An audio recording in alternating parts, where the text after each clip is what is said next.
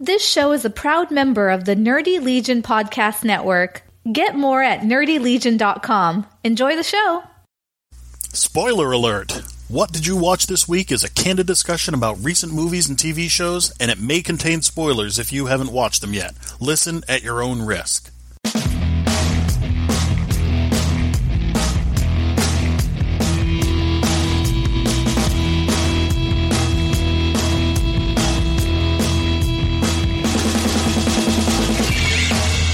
Hello, everyone, and welcome to episode number 34 of What Did You Watch This Week? My name is Mike. And my name is John, last I checked. Excellent. Excellent. We know who each other are.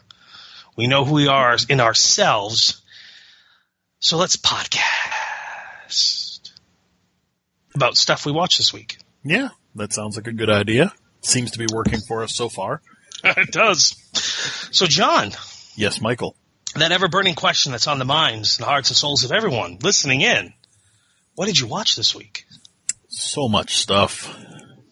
Although, this was a week when I really started to contemplate letting go more shows. Not just to lighten my load, but there were a few of them that, for me personally, are on their last legs.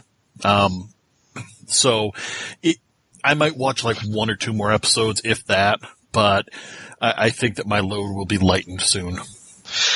For me, Designated Survivor, Frequency, and Exorcist are 100% gone off the list. Yep. It's just meh. Yeah. I added a new show this week. I know you added a new show this week. I think it's the same show. Yep, I think you're right. But otherwise, yeah, I've lightened the load myself. I want more time to watch other stuff besides, yeah. Yeah, I still love Designated Survivor. I'm in the opposite camp as you. Exorcist went away a while ago, and Frequency is definitely on the fence for me. I'm giving it basically one more episode, but it is when you have a show like Timeless that's doing it so well. Oh my goodness, what a great show.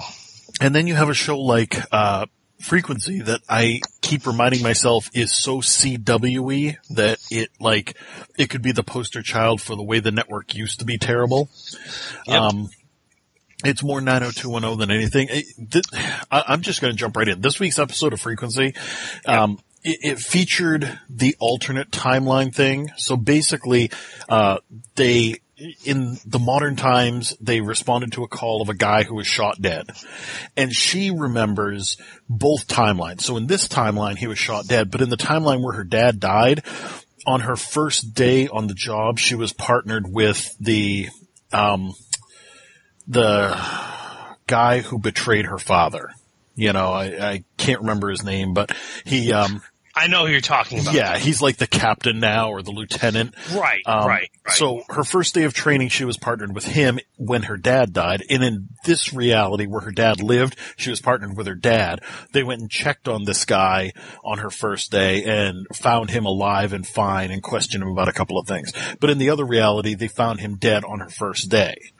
So she remembers him being dead back then, and now he's dead in the present as well. So we kept jumping back and forth between her remembering the alternate reality and her remembering this reality.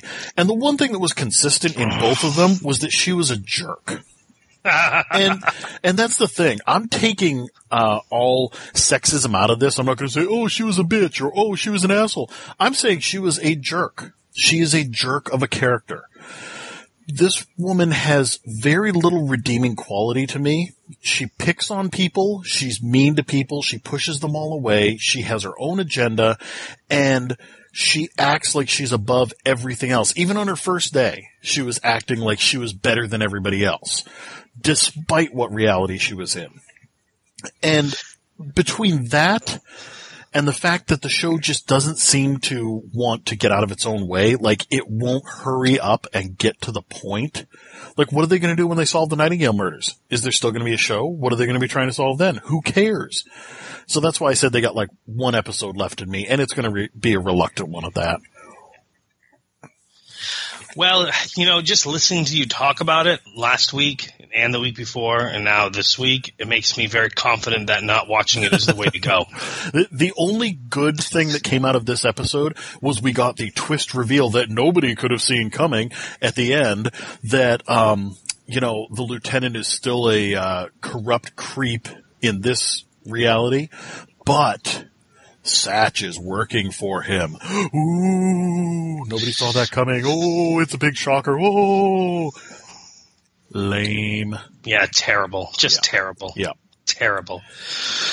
One thing I want to touch on that I watched this week that is unrelated to our normal lineup. Okay. And it doesn't fit the other podcast I do, the wrestling one, is I watched the World Series, Game 7. Oh, yeah, that kind of messed up all the recordings that day. The World Series messed up a lot of things the last couple of weeks. Like, we haven't had Lethal Weapon on for a while, and I actually do enjoy that show. Yep. But I just want to quickly note that I like baseball quite a bit. Primarily, I can only watch the Red Sox because I can't just watch any baseball game and enjoy it. Not like football where I can watch any football, any NFL game, and I'm happy as a clam and whatever they're happy in water, I guess. But anyways, that was one of the best baseball games I have ever seen beginning to end. I just want to touch on that. That's it. And does that include the classic baseball games that we got to watch in movie Major League? It does. It does overcome even those. Wow. But no, it was just a darn good baseball game. It had pretty much everything in it. With the Cubs in the lead, they blow the lead, it ties, they go into extra innings, there's a rain delay before the extra innings, they win it in extra innings. I mean, it was just a great story. It's been 108 years, on and on and on. But yeah, it was just a really good show, really good season, and solid, yeah. Wasn't it 108 years because they were cursed by a guy who brought a goat onto the field? No, what it was is the guy would bring the goat to the games, and it was when they told him he could no longer bring the goat to the games. Yeah. That's when they stopped winning. Yeah. That's when the curse of the goat came in. Well, I'm glad to see that they got over it. I'm glad that it was a good game. That's the thing is, when it comes to a big championship like that, especially one where it's two teams like the Cubs and the Indians, where it's like, wow, where did these two come from? The Indians haven't been there in 67 years. Yeah, you want it to be a good story, not a shutout, not over after 3-4 games. Well, it'd be 4 games for the World Series. Right. But like the Red Sox, when they finally made it in 2004, the biggest thing was the ALCS against the Yankees. Once they won that, they steamrolled the St. Louis Cardinals in 4 games in a very uneventful, almost forgettable World Series. Yep. Because the ALCS coming back 3 games to 1 was such a dynamic, explosive thing that the World Series was just kind of meh that year. Yeah.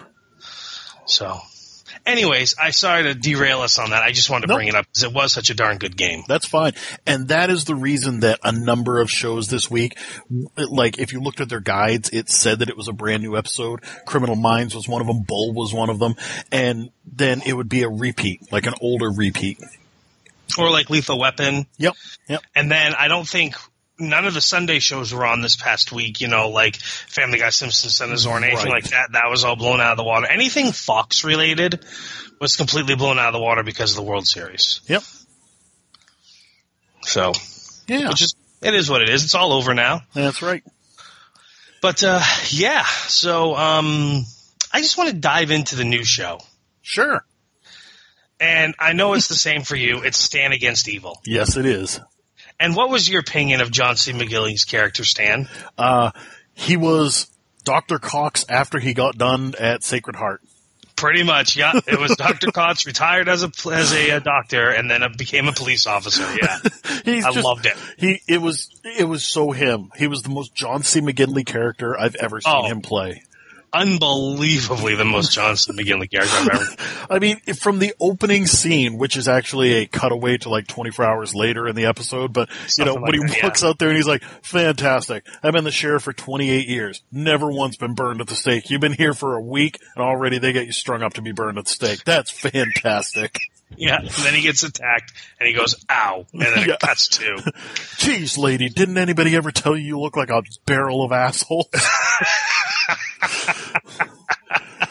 My favorite is when the part, I don't know if it was episode 1 or 2, because there's 2 episodes on. Yes. Sadly, we've already seen 2 of 8 episodes. Yeah, and they're going to be 2 a week. So. I know, yeah. It's going to be over before the end of November, sadly. Yeah. But I love the part, I don't remember if it was episode 1 or 2, when he was forcing Evie, the new sheriff, to admit that Starsky and Hutch were gay. It was the first episode. Yeah.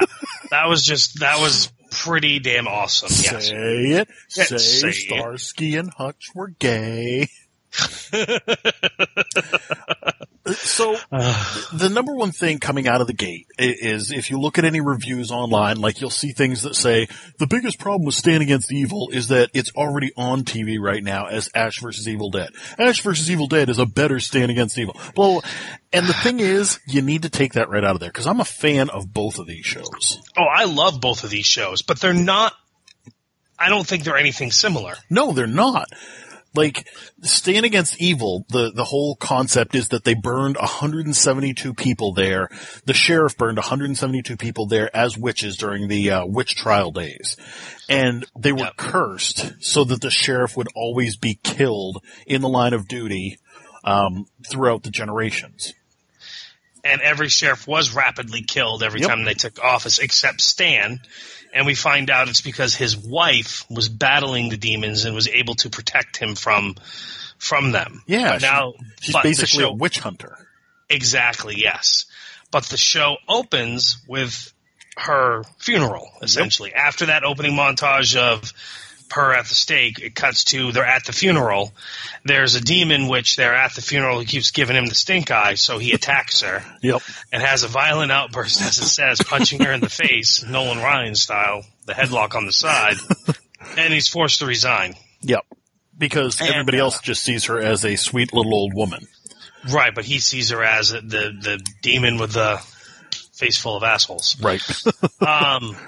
Yeah, and then cut to Janet Varney, who's playing Evie Barrett, the new sheriff in town, which incidentally Janet Varney plays the best friend's sister on You're the Worst. Yes.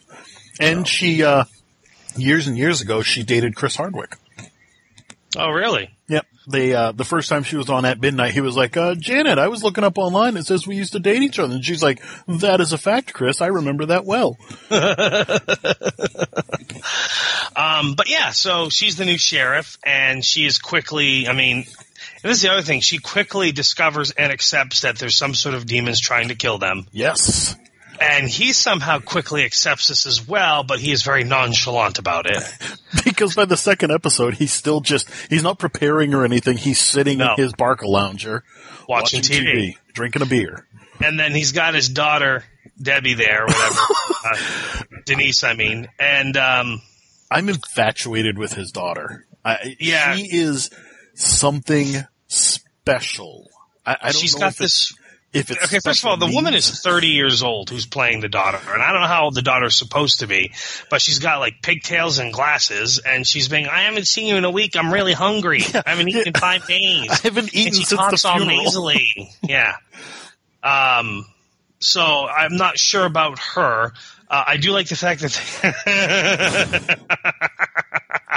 in the second episode, they're trying to defeat the goat, which grows to a tall demon, and so he tapes hairspray to it. Yes. Somehow, and then he's going to shoot it. So they say the Jaws line, smile, you son of a bitch, and then he gets knocked down. Yep. And then the sheriff goes to say it, and he's like, I've already said it. She's like, well, I'm going to say it now. That's right. And, yeah. And then the daughter then finally is the one that take him down with the weird spoon and fork things, and she says it, but she says it wrong. It's just great. Yeah, she stabs him, and she's like, I'm going to take you down, you stupid person. And they're like, oh.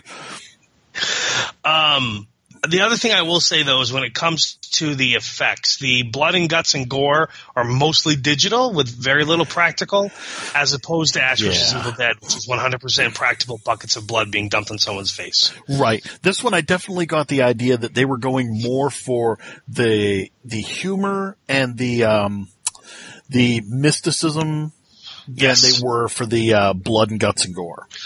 And yes, I can see where people see similarities between the two. It's essentially a group of people trying to stop demons. Yep. or witches or whatever it is you want to call it.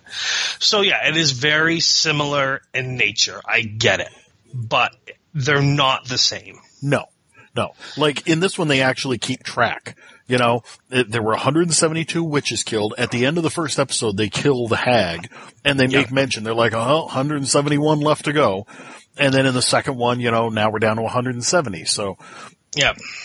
But it is only 22 minutes an episode, which is sad. It is, yeah. Because it goes by in a blink of an eye. And it's funny. Like, it's really, if you've ever watched Scrubs and you love Dr. Cox as a character, then you should watch this show just based on that. Otherwise, it is a fun romp of supernatural, you know, shenanigans and like Mike was saying, you know, it's silly, but in the second one they discover that, you know, the pendant to ward off the second witch is across, it's basically salad serving stuff. It's a fork and a spoon, big wooden ones that are hanging in the kitchen of their house. And they're like, well, why didn't I ever notice these? Well, there's no salad big enough for those things, you know, it was ridiculous. Exactly, yeah. But the other thing too is like, okay, so both John C. McGinley's character Stan and Bruce Campbell's character Ash are over-the-top characters, but they're completely different styles of over-the-top characters. Yes. Stan is an over-the-top, laid-back, doesn't care about anything, doesn't care about anyone, but he clearly does, you know, kind of blowhard. And Ash is an egotistical, you know, hedonistic, yes. Egotistical, hedonistic, porn dog type of a guy. Yeah, I mean, like completely different type of over-the-top blowhards. Right. He is all about the women and the drugs and the alcohol and the partying, whereas Stan would rather just sit in his chair and drink a beer and watch TV. Usually stupid TV. But yeah, so I love both shows, and I've been looking this up, and is Stand Against Evil, you know, correct me if I'm wrong, it's an original idea. I didn't find a book, a comic, I didn't see anything it was based on. No, it's an original idea, and it's created by Dana Gould, which is interesting. Right. He's a comedic superpower, you know, wrote for The Simpsons for a while, and he's a great guy, but I never expected something like this to come out of him. Yeah, I know what you're saying. But yeah, so only 8 episodes, 2 already down. If you haven't seen it, watch it. It needs to be watched. It's on IFC. Yeah, that's the only hard part. Needs to be watched. IFC makes it kind of hard to find it. They're good at that. Yeah. But yeah, so watch it. I love in the second episode when she was like, let's go blueberry picking. And he's like, I don't want to do that. That sounds terrible. God. She goes out there. She picks a whole bucket of blueberries. The goat follows her home. And she gets in there and he's like, now, honey, next time you're going to go blueberry picking, let me know because there is nothing that I would rather do than go out blueberry picking with you. You know how much I love it. And she just stands there like, well, but I asked. He's like completely over her head. It's awesome. It's a great, yeah. Well, as long as we're talking about that, we might as well go right into Ash vs. Evil Dead. Oh, if we have to. I know. Twist your arm. So this was a go ahead. I was going to say this was a very self-contained episode. It reminded me of several other shows that have done stuff like this where the whole episode takes place inside the police precinct. They're locked in. The evil is in there with them somehow. You know, Bale is here. Sorry, they say Ball. I say Bale. Ball. Yeah. Ball is there. And, doesn't Ash call him Bill at one point? He's like, what are we going to do about this Bill? And they're like, it's Ball. Yes. Yes, he does call him Bill at one point. And it was a good episode, but it was definitely one of those episodes where my notes were minimal because it's just a very basic kind of thing. I mean, essentially, Ball cuts people's skin off them and wears it and pretends to be them. Yeah. And that's kind of graphic. Yep. So the first thing he does is he kills and embodies the skin suit of a deputy sheriff, female deputy sheriff. And Lady Sheriff. Lady Sheriff. Ash calls her. Yeah. And essentially Ash is arrested at the beginning by the sheriff for the murder of Amber. And Amber's friend, who was trapped in the Delta, tries to defend him, saying, no, he's one of the good guys. He's here to save us. And, of course, the dad hates him because Ash used to date his wife back before when they were in high school, and he's ashy, slashy, and on and on and on. But, of course, by the end, when the Deadites reveal themselves and they realize Ash really is the good guy, the hero, even though he's Ash. Yep. So, but the biggest revelation we have in this episode is that we find out that Ruby's mortal. Yeah. And she's been kind of hiding. I had a suspicion. Didn't she, get, in a fire? No, I think that burnt all the it's clothes off her? since season 1. Because remember when she came back in season 2, she was very different, and she's been a lot more timid. Yes, she's got that different hair color. Yeah. See, I think that what happened was she became lost mortal. Okay, so she became mortal between that seasons 1 and 2. All right, that makes more sense. Yeah. Okay, but yeah, that's the big revelation that is that we find out is that Ruby's actually mortal. Yep. And something's going on with Pablo. He's got something on his chest. It's almost like he's becoming the Necronomicon. Yeah, first it was just like boils and cysts, and so of course Ash had to let him know that he's had plenty of rashes in his day, all over the place. Exactly. His butt crack, his butthole, his butt cheek. But then some Sumerian writing appears on Pablo's stomach, so it's almost like he's becoming the book. Yeah, Ruby definitely says, you're going to be our only hope of stopping Baal. Yeah, and I think there's 11 episodes in the season. 10. Well, there were 10 in the last season, so I assume 10. No, there's 11 because I'm looking at the list right now, and episode 11, which airs December 11th, is called Ash vs. Hank Hill. It's written by Sam Raimi. Sorry, it's directed by Sam Raimi, and it's written by Mike Judd. Oh, nice. So this is the first I've seen this, and I don't know if it's some sort of bonus episode because, the 10th episode is called Second Coming, and it kind of makes sense and everything. Right. There were only 10 in the first season, so. Yeah, it almost seems like this is like a bonus, but it says, are we going to get a real-life Hank Hill? Like a human form Hank Hill? That would be kind of cool. I mean, I'm excited about this now, actually. Interesting trivia fact. I don't know if you picked up on this, but I looked it up. The actor who played Baal, he also played Lucifer in Xena, Warrior Princess. So, that doesn't surprise me. Nice little tie to Lucy Lawless there. And he was Strife in Hercules, the New Adventures there. The Legendary Journeys? Mm-hmm. I was a fan of both of those shows back in the day, the action-packed, the action zone. Yeah, so he's had ties to both of them. I kept waiting for an inside joke on it, but, or like her calling him the devil or something, that would have been cool, but. That is funny, he played Lucifer. Now he's a spirit of hell. Yep. Nice. Yeah. I'm really stuck on this Ash vs. Hank Hill by Mike Judge. Well, it'll be interesting to see what rolls around on December 11th. I'm very excited about December 11th now. Anyhow, but yeah, so you're right. It was a contained episode, and yeah. It was good. It was very basic, but it was good. There's some killing in it. Yep. People get splattered in blood. A chainsaw is used. I mean, it's Ash vs. Evil Dead. It's awesome. It's still awesome as can be. Exactly. So now the majority, I probably have more notes on Westworld than on 4 or 5 other shows combined. Westworld was a big noter for me as well. It was a heavy-handed episode. There was a lot going on. Yeah. And I can't think of the word I want to use, but whatever. It seemed to focus on one story primarily. It didn't jump around a lot. Right. Like past episodes. We did not spend a lot of time at all in the underground or off-world, whatever you want to call it. We did spend some time there. We spent some time with the Man in Black. But most of this episode was William, Logan, and Dolores in Pariah. Yeah. Yeah. And that in and of itself started off very interestingly. Yeah, that town.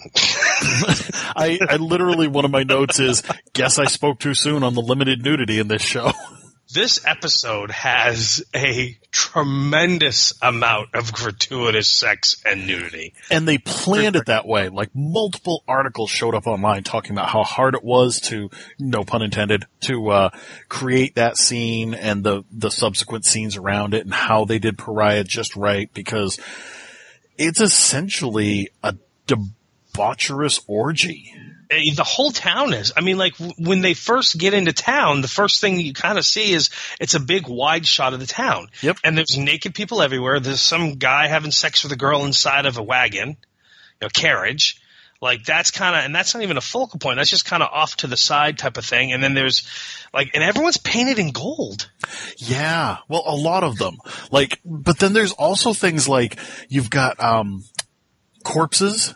There's people that are laid up in coffins, but they're just kind of out there. Well, that kind of was like that in the West. Yeah, but it almost seemed like another on sexual display. component to this. Yes, it was really right, weird. It did. And I feel like that there's definitely not many guests in that area, that it was primarily all made up of hosts. They did say that. They said that a lot of people don't make it out that far. Yeah. So, real quick, I just want to talk about Dr. Ford and the Man in Black. Yeah. So,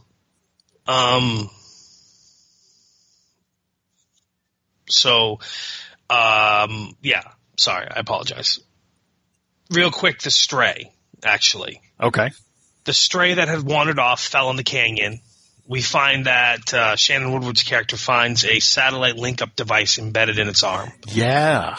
So the Stray had been delivering, and I'm guessing what the Orion was, the fourth star was the satellite, and that's how he knew where to point Yes. the link for the satellite hookup. So it's sending information off-world, quote-unquote. So that to me means they're not in a dome. They are outside somehow, and it is controlled environment still somehow. Or wherever they are is a very controlled, tempered place like the West. Excuse me. Possibly. So that was a big thing. Did you have anything on that part? I agree with what you're saying. I still posit, though, that it could be a virtual reality, and they're still using that as like an access node. The access node is in the fourth star in the sky type of thing. Okay. But yeah, there was definitely – it was very interesting because they kind of switched away from it really quickly. Like, they told us that, and it's like, ooh, that's a big thing, and then we don't hear about it again for the rest of the episode. Yeah. Right. Again, it's still the primary focus is William and Logan and Dolores in Pariah. And that Asian tech who was trying to fix the bird. Yes. That was kind of an odd thing because we had never met this guy before. Yeah. And they're talking about how, you want to be in behavior or something because he has what looks like a dead bird, but apparently it's one of the virtual birds. Yes. His name is Felix. Yeah. The Asian guy, and he's trying to fix this damaged virtual bird. Which was very interesting. Yeah, and they keep cutting to him, like, just for briefly, though. Yeah. But when they cut to him, essentially he's got to go fix a new body, and it's always Maeve. Yes. So Maeve is getting killed a lot, and he makes a point of saying how Maeve, and Maeve is the black hooker, by the way, everybody, how Maeve is getting killed a lot. And the other guy's like, so what? This is what happens. And he's like, no, this is suspiciously too much. Right. Yeah, it's almost like, does she have a target painted on her back, or is she starting to ingratiate herself into combat type of thing? Right. Because we don't see anything she's doing in Westworld. We only see her dead body repeatedly. Right. In the underground labs there. I thought it was very interesting. One thing that I picked up on when those two were talking, when they were going over Maeve's body the first time, the two texts there, one of them talked about how, what he said was, I've got a nubile redhead loaded up in the VR tank. Yeah. So he's going to go off and yes, the VR tank, like you said. Yeah. Yeah, which is very interesting. Like, why would they have a VR tank? What what do they do? Are they testing these guys in a closed environment? Okay, well, remember how we kept talking about how Dolores would appear and talk to I can't think of the black doctor's name. Yep. Whatever. Talk to him a lot, and Not Arnold. Arnold was the Arnold was the dead partner. Yeah, Is the dead partner? Yeah. And Dr. Ford is Anthony Hopkins' character. Yep. But anyhow, so he keeps saying, like, Dolores is in a dream. Dolores is in a dream. Well, she's in Pariah, and she's walking away from William. and Logan because of something that just happened. Yep. A shootout, I believe it was. And all of a sudden, her eyes roll back and she collapses, and then she's now talking to Dr. Ford, and she's in a dream. Mm-hmm. So this is my theory on this. Okay. They are real. They're in the real world, quote unquote, but their minds can be accessed to those VR chambers, and that's how they pull them in to talk to them like that. That's what I'm thinking that is now. Gotcha. Because the rooms they're in are very nondescript rooms that's almost like it's black all the way on the outside. Like there's nothing else around except the room they're in, which has these kind of makeshift walls that you look almost like see glass. through. Yeah. Yeah, they're glass, but there's still designs in them of some kind or shapes, but you can't see anything. So now I'm thinking that he said that VR chamber, so that made me think, all right, that's how they're talking to them while they're in the park. In the amusement park, if you will, they're accessing their memory in this VR thing, and that's why they're presented in front of them. Why Dr. Ford sees them naked and others see them with clothes on must be just preference. I don't know. But it was interesting because he pulled her in to talk to her, and then when they were done, it was like it was the next morning, and she was waking up and things were okay again. Right. Well, she had an awful lot of those because she had her little side-to-side chat with Anthony Hopkins at one point, too. That's Dr. Ford. That's what I'm talking about. Yeah, okay. Yeah. And that was an interesting conversation in and of itself because that's when he asked her, when was the last time you talked to Arnold? And she's like, 34 years, so many months, so many weeks, so many days. Yeah. And it was the day he died. And he told her, he's like, you were going to help him destroy this place. Yes.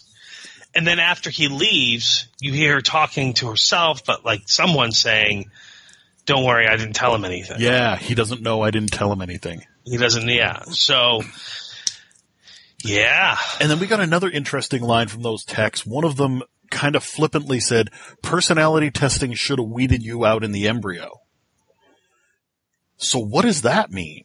Wait, who was that said to? It was the text. One of them was talking to the other one, and he had made some kind of comment, some kind of rude comment or something, and the other guy said, personality testing should have weeded you out in the embryo, which the only way to really take that I can see is, creating humans, creating life, but these were the texts that were working there.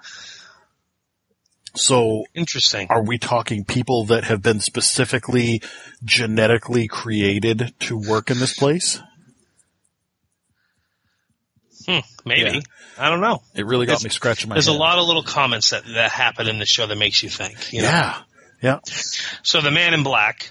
Yeah. For whatever reason, he decides that Teddy is his guide and not Lawrence. Yeah. So he slits Lawrence's neck, strings him up, drains his blood out, and puts it into Teddy to get Teddy back going. After sending that weird little kid that Anthony Hopkins ran into off to fetch water. Yeah. And he's like, we got a full water skin, and he pours it out on the ground and then uses it to catch all of Lawrence's blood, quote-unquote blood. Well, it's funny, when he set that thing on the ground and opened it up, I turned to my wife and I said, he's going to drain him and give it to Ted. Yep. Oh, no, he's not. Oh, yeah, he is, But yeah. He seems to know a lot about their physiology, and he even made mention earlier on that when the park first opened, he cut one of them open to see what was going on, and they were more robot than anything, and that they've changed a lot since then. Yes, now they're like flesh and blood, they're human, and he liked them better when they were mechanical, if you will, than they are now. But yeah, so here's what I find is super interesting. Okay. Are these timelines, together? Like, is this all one? And I feel like it is. The Man in Black storyline and everyone else's storyline is all running concurrently. But Lawrence is killed, and then immediately he's in as Elizo, and he's El Lazo or whatever it is, Elizo, the gang leader that gets him to steal the nitroglycerin to give the Confederates, and then at the end he says, "My name is Lawrence." When they're on the train, he introduces himself as Lawrence. Yeah. So, but it was an immediate thing. Like, he gets drained. Oh, you saw him and you could see who it was. Like, yeah. Yeah. Because he said, don't worry, someone will be along to get him shortly, and they get him up and get him right to Lawrence, right to Pariah straight away. Yeah. He's literally there as the boss of this place. The one that they were talking about, the reason that they came out here. Remember they said, you found an Easter egg by coming on this stupid hunt because Elizo's one of the biggest, hidden gems in this park. We're going to go meet him. And it turns out that it's Lawrence. It's Lawrence the whole time. So that had me head scratching. Like, it made me like, is this really concurrent storylines? But then I'm like, it's gotta be because Dolores is looking for the maze. The Man in Black is looking for the maze. So they're going to meet up eventually. Yeah. And I think Dolores is going to kill him. She's going to remember all the atrocities that he's committed on her. Yep. He's going to kill him. She's going to kill him. I think it's quite possible. Yep. Well, because we saw the Man in Black met up with Dr. Ford, a.k.a. Anthony Hopkins' character, at that bar when he had Teddy there after filling Ted up with Lawrence's blood. Yep. And interesting enough, Man in Black pulls his knife, and teases, if you will, that he's going to take out Anthony Hopkins, and immediately Teddy grabs him. Yes. Grabs the knife right in his bare hand. Right, exactly, and stops him. Yeah, that was very interesting. Yeah. It was also one of the things that really got me going. Like I said, this was a heavy episode. One of the things that got me going was when they had the melee over in Pariah, those Union soldiers actually were choking out the guy in the black outfit. The Confederate. Oh, yes, the Union soldiers, yes, when they met up with them to steal the nitroglycerin. Yeah. Yeah. And he was going to pass out. He was going down for the count. And these guys aren't supposed to be able to hurt the guests. Well, but remember when William got punched in the face and he got shot and William said, I thought they weren't supposed to be able to hurt us. And Logan corrected him, well, no, they can't kill you. Right. So what was the plan there? Were these guys going to choke him out until a certain point and then say, oh, okay, well, now we have to stop because he could die from it? Probably the program would have made them stop before he died. Probably. But it was still a lot more active, successful aggression than we've seen against the guest. Look at the end of the episode when the Confederates have Logan. Yeah. And they're laying a beating on him. Yep. And he looks at William and he says, help me, and William leaves him. Which probably was the best move that he's made in a while. Well, I mean, come on. The guy just basically shit all over him at one point, saying that the only reason why he brought him on is because he's a non-threat to him, and that he only made executive vice president because of him. And basically, he called him a wuss and said that he is, Yeah, he said, you've peaked. You're no threat to anyone. Yeah, he's a meaningless nothing who is so happy to have his little tiny title, and he just belittled him. And then, help me. Man, he left him. Because normally those characters morally would go back and help him. Right. But he didn't this time, and I'm happy for it. So. We also saw the maze show up 2 more times. Once when Dolores was having her fortune read by somebody who, when she looked back at her, turned out to be herself. Yes. And then the maze was also carved onto the coffin of Lawrence's buddy there that got killed during the heist. Yes. Yes. Because they stole the nitroglycerin from the Union soldiers, and they allegedly were going to give the nitro to the Confederates. But instead they replaced it with tequila, and then they filled all those dead bodies we saw earlier, they pumped them full of the nitroglycerin. Right. And they have them on the train, and I don't know where they're going with them. But they're going somewhere. Probably not the best way to transport nitroglycerin in a body on a rickety train. I almost feel like it's safer sloshing around inside of a corpse than it is inside of a glass bottle chiming against another glass bottle. Well, let's hope so. But, of course, they find out that the nitro's not there when they drunkenly play a game of toss the bottle of nitroglycerin back and forth to each other. Right. And then one of them drops it, and and they all are still alive. Right. Which is when the beating comes in. Yeah, which is when they attack William and Logan and Dolores. And then that's when, William shoots one and gets overrun. Then all of a sudden, bam, bam, bam, Dolores takes them all out. Yep. And my thought is that the reason why the hosts didn't go after her is because they didn't look at her as a threat, knowing that she can't do anything. Right. And so they left her, and then she killed them all. And then even William said, how did you do that? And then she said, I had it written down. I can't remember what she said that made her do it. But, yeah. I didn't write it down. I was just looking at my notes. No. I did. She said something, and it was kind of like she was talking like she was somebody else. It's like she became somebody else. Then after she said it, she snapped back to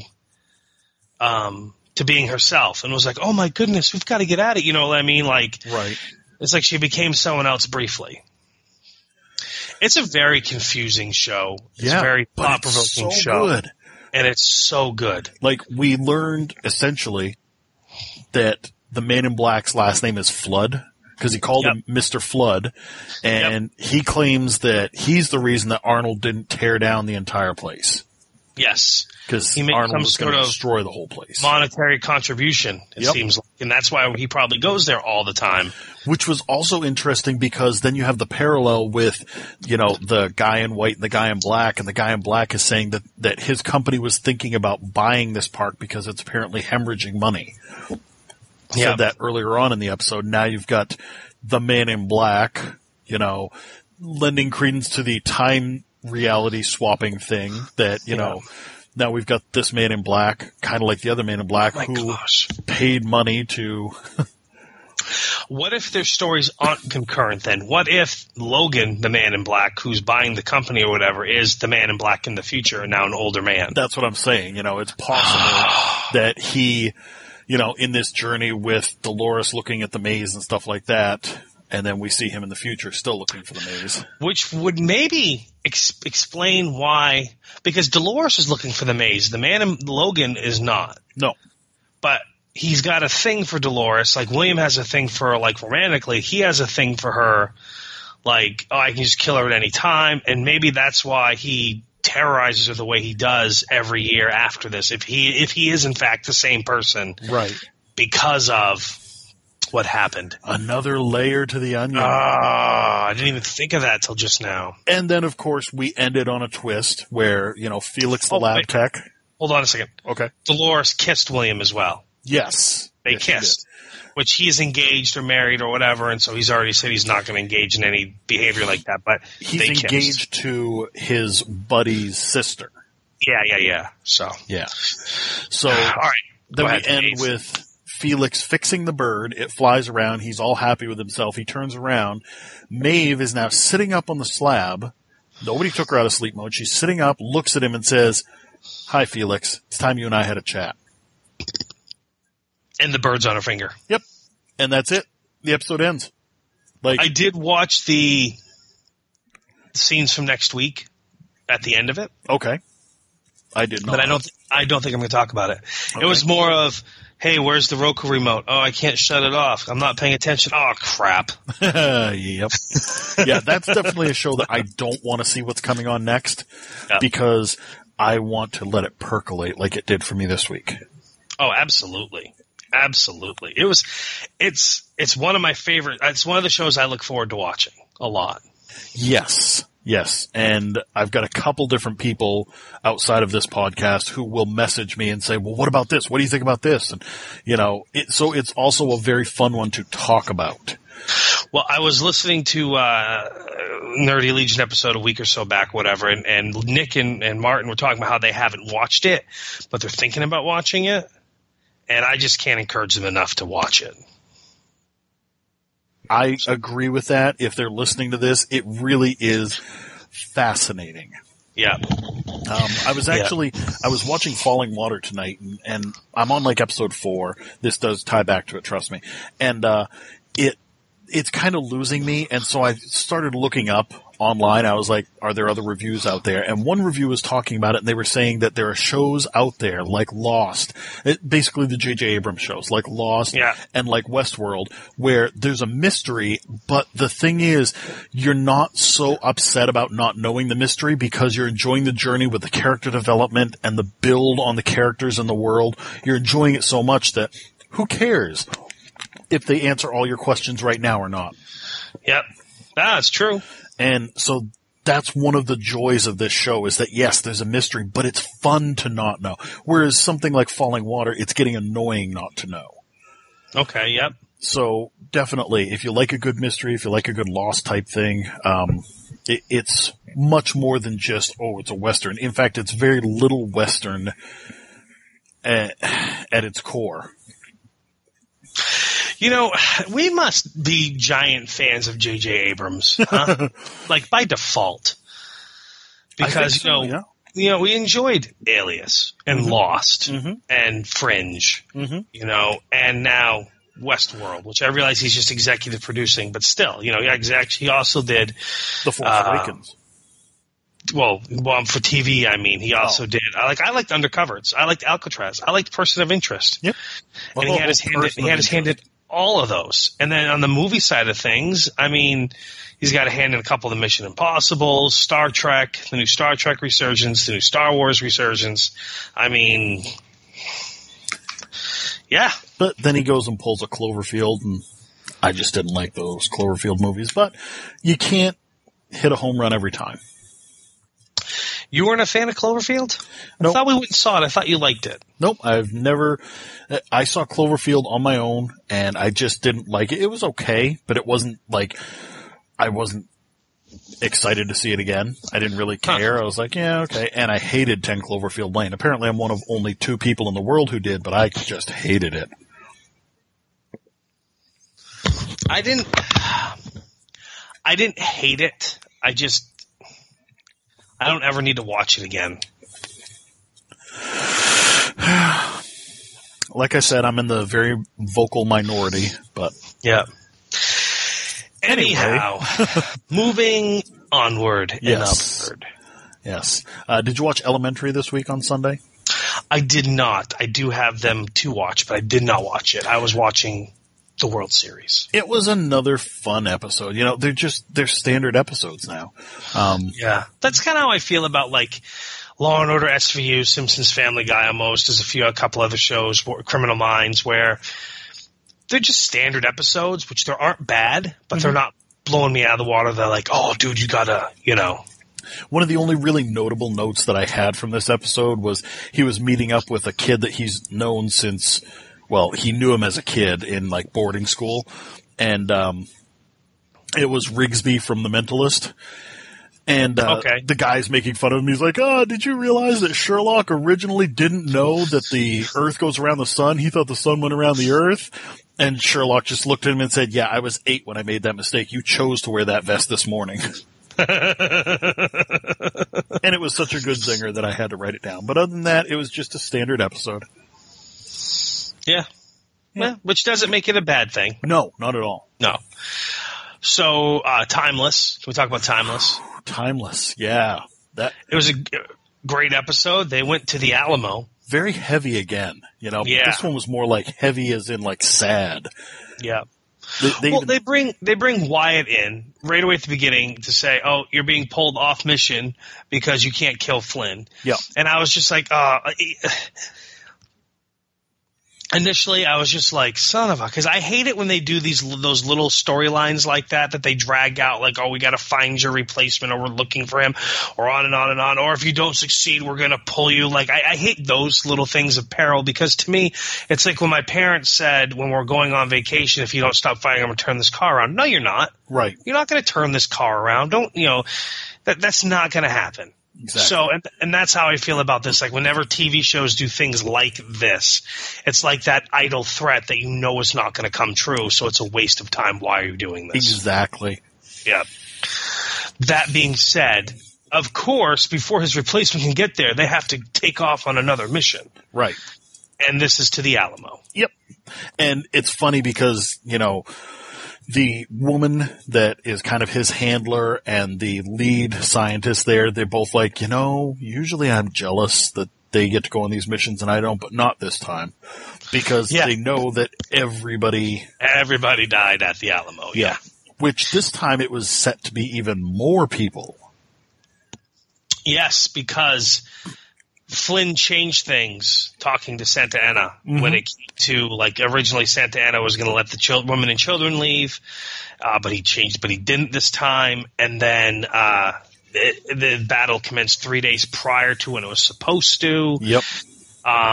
In this alternate world. But also the big thing is that Wyatt was having flashbacks to his time in Fallujah, I think it was, or Afghanistan, wherever it was, over in the desert in the Middle East, because the ruins of the Alamo, sorry, they weren't ruins then, but the Alamo represented the ruins that him and his men were hiding out in. So he kept having flashbacks of what happened what happened to him on that mission with this mission. Right. So, and he was seeing that, the 6 men that he left behind there because they flipped a coin and he had to take the critical intel. There were only 2 unwounded people. The other guy called heads. It turned up tails. So Wyatt had to be the one to deliver the critical intel, and the other 6 guys died. Yeah, he had to leave his men behind. Yep. And now he's looking at the Alamo as a representation of that. Yes. And of course I'm like, oh, he's going to have that at the end. He's going to be like, I'm not going. You guys go out without me. Yep. And of course she talked him out of it. I have expected the way that they were drumming this up. I really thought that they were going to let him go out and that we were going to get a new actor and a new character. For a brief moment, I also felt the same way. I felt he was going to stay behind and die, seeing how he's being fired anyways. Right. And being replaced anyways. It would have been a smooth cut, and it would have explained a lot for the show. He even said it. He's like, I've got nothing left. My wife's gone. I've got no family. It's true. Yeah. So I really thought that they were going to do that, and I was like, good for them. I'm okay with the way that they did it this time, but it would have kept in line with what I've come to expect with Timeless. Anything? It was, yeah, exactly. It's interesting because I feel like I learned more about history from this show than from most anything else out there. Certainly not from Legends of Tomorrow, but we'll get to that in a bit. Yeah. But the whole crux of this was the letter that the Colonel Travis wrote. Yeah, the victory or death letter. Yes. And historically that went out. The Alamo was crushed, but the letter got transposed and put out to everyone in the United States, caused them to rise up and go down a couple weeks later and destroy Santa Ana, thus creating Texas as a state. And so Flynn was trying to This is going to make me sound so stupid. The Battle of the Alamo, I didn't realize that at the time that was Mexico. Yeah. I thought that was Mexico invading, trying to conquer land. I didn't realize that the Alamo was basically a revolution. Yeah. That they were like the people in the Alamo were actually the rebels rebelling against their country. I didn't realize that, as a kid growing up or whatever. I don't remember that or whatever, but I remember watching this episode, and then of course I did some reading, and I was like, oh. Yeah. Oh, I thought we were trying to vanquish, a Mexican invasion. I didn't realize that they were rebels, and then that we then conquered Mexico and took their land. It ties in with that episode a couple weeks back of Adam Ruins Everything when he was talking about illegal immigrants.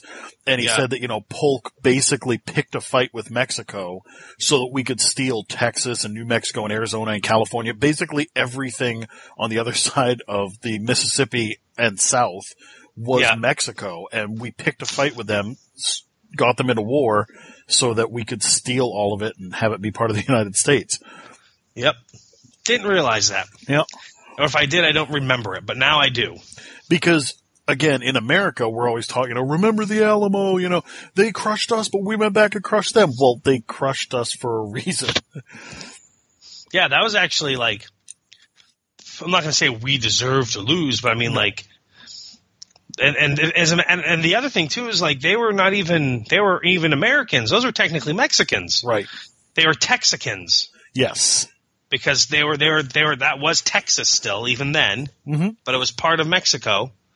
And they were trying to succeed from Mexico into the United States or whatever. And anyway, so it was just not as I recall. How's that? Yeah. And of course, as you said, at the end, they show some solidarity for Wyatt and, Lucy and Rufus. I thought it was funny. Lucy stands up and she's like, no, we trust Wyatt. He's ours. We're not going into battle without him. And they're like, yeah, whatever. And then Rufus stands up and he's like, that's right, we're not going into battle without him. And the woman goes, well, Rufus is our only pilot, so, we kind of got nothing about Lucy being the top historian. Yes. We can replace her. Right. But, Rufus, we need that pilot, so, all right, you can have Wyatt. I thought it was odd he was their only pilot. It's like, do you think they'd be training a backup? Because what if Rufus does get killed on a mission? Right. I thought Who's that gonna too. fly him back? Yeah. Before even that, like in the beginning of the episode, I'm like, why isn't he pointing this out? Why doesn't he have an apprentice? And he's like, look, this is what I'm doing. You know, I'm making notes in this notebook, or you can come along and watch me do this. Cause he's ended up more than anybody else in areas that could kill him. Yeah. Yes. Speaking of learning history, while we're talking about it. Yep. Wait, I'm sorry. Are you all done with Timeless? Well, there was one last thing where Okay, go ahead. Lucy's mom finally told her about her real biological father and said, I was a junior, he was a professor, he wanted to go into politics, I said I was pregnant, he said all the right things, but I told him I didn't need his help, and I've never seen him since then. Gave her a piece of paper, said, here's his name. But we didn't get to see what name was on there. Now, do you think this father is part of Rittenhouse? It's possible, or it's going to be Garcia Flynn. Oh, yeah. Okay. Fair enough. So anyways, speaking of history, Yes. I watched a movie this week. Okay. I watched The Free State of Jones. Oh, yeah. Okay. And so when you watch the trailer, essentially this is what I thought it was going to be about going into it. It was going to be about Jones County, Mississippi, and how they basically seceded from the Confederacy during the war because of one guy being tired of fighting a war that he didn't believe in, and then the evil, how the Confederates would come through and take people's stuff for the war and everything, and tax them and take their property and linens or whatever it is for the war effort, you know. So anyway, so this is what I thought it was going to be about, and it was. That was a big portion of it. And then, like, I read up on it afterwards because that's what I do when I read something that says it's based on a true story. And there's some things they can prove what happened in Jones County, Mississippi. Like one of the things that in the movie they say they did is that Jones County declared secession from the South. That they were a free state, that they were not part of the Confederacy, and that they were actually part of they flew the American flag on their town hall, whatever you want to call it. Gotcha. And then they defended their county from the Confederacy, you know, arming now freed slaves and white men that were tired of the war, and on and on and on. So that's what essentially they're saying is happening in the movie. And that's what some historians are saying. All right, yeah, this actually did kind of happen. But there's debate on if it really did happen or not. And there's people that wrote some books. One thing that they can definitely say did happen is that – all right, hold on a second. Cat, get away from the cord. One of the things that everyone does agree did happen is that Matthew McConaughey's character that he's playing, which is Newton Knight, Okay. did exist. He did desert the Confederate Army. He did arm himself in Jones County, Mississippi. Mm-hmm. He did get together with his wife left him, and he did get together with a former slave that was his father's slave, and they had several children together. So that's all true. Okay. This is the big thing that I came away from this. During the movie, they kept cutting to 85 years into the future. And the great-great-great-grandson of Newton Knight, Davis Knight, is on trial for marrying a white woman. 85 years in the future, and he's a great-great-great-grandson? Maybe not so many greats, okay? I was going to say, that seems excessive. There's probably 3 greats. How's that? Okay. But anyways, it's 85 years in the future. So it's like the 60s, I guess, in Mississippi. Okay. And this guy is on trial, which I seem to find that this is actually legit. His name is Davis Knight. He is like the great-great-great-grandson of Newton Knight. And he's on trial for marrying a white woman because it is found they discovered after they got married, someone discovered who his ancestors were. And when they looked into it, it was determined that he was 1/8 black. Yeah, 3 greats, the great-great-great-grandson. And he's 1/8 black descendant. And under Mississippi law, he is then considered black and cannot legally marry a white woman. And he refuses to admit his guilt in trial, and he's sentenced to 5 years in prison for violating Mississippi's mixed race laws. There's another word for it. I can't pronounce it. miscegenation or something like that. MISCEGENATION. Okay. Miscegenation. Whatever. Doesn't matter. Basically, it's a mixed race law. Gotcha. And so he got sentenced to 5 years for marrying a white woman, even though when you look at him, he, for all intents and purposes, is a white man, but he's 1/8 black. And apparently the Mississippi Supreme Court threw that out rather than the law being declared unconstitutional when they appealed it and went to the Mississippi Supreme Court. So his conviction was thrown out. But still, like, that was a real thing. Like, that made me look into it. Like, is this real? That was a real thing in the South all the way up into the 60s. I'm not surprised. I mean, everything that you look at with segregation, with civil rights, I'm not big on my Southern history, but it is not surprising. And I would betcha that there were even parts in the North that were like that. Well, it's just astounding to me because he was 1/8 black. And so therefore he is legally a black person. Like, that's how bad it was? Well, or that's just how the laws were. Like, it's just surprising. It's just surprising. To look at it from another angle, there are plenty of people out there who can claim rights and such as Native Americans who may only be 1/8 or 1/16. Fair enough. Fair enough. Yeah, so it swings in both directions. You know, heritage is heritage, and even a little bit is considered, bloodline. Yeah. Yeah. No, I understand that. It's just still really, it's just really surprising. Astounding. Yeah, it's astounding. Yep. Astounding. Okay, so let's see here. Oh, wow.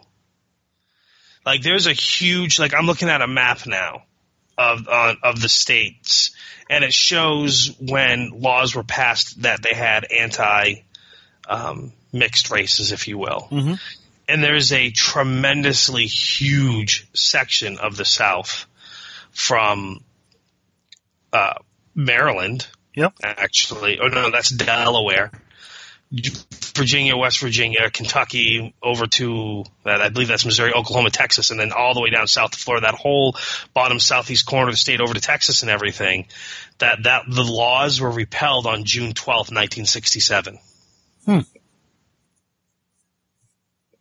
And then there's another huge portion of the United States where those laws were repealed between 1948 and 1967. Repealed? And then repealed, yeah. And then there's another few states where there was all done before 1887, including Maine and Massachusetts and Rhode Island.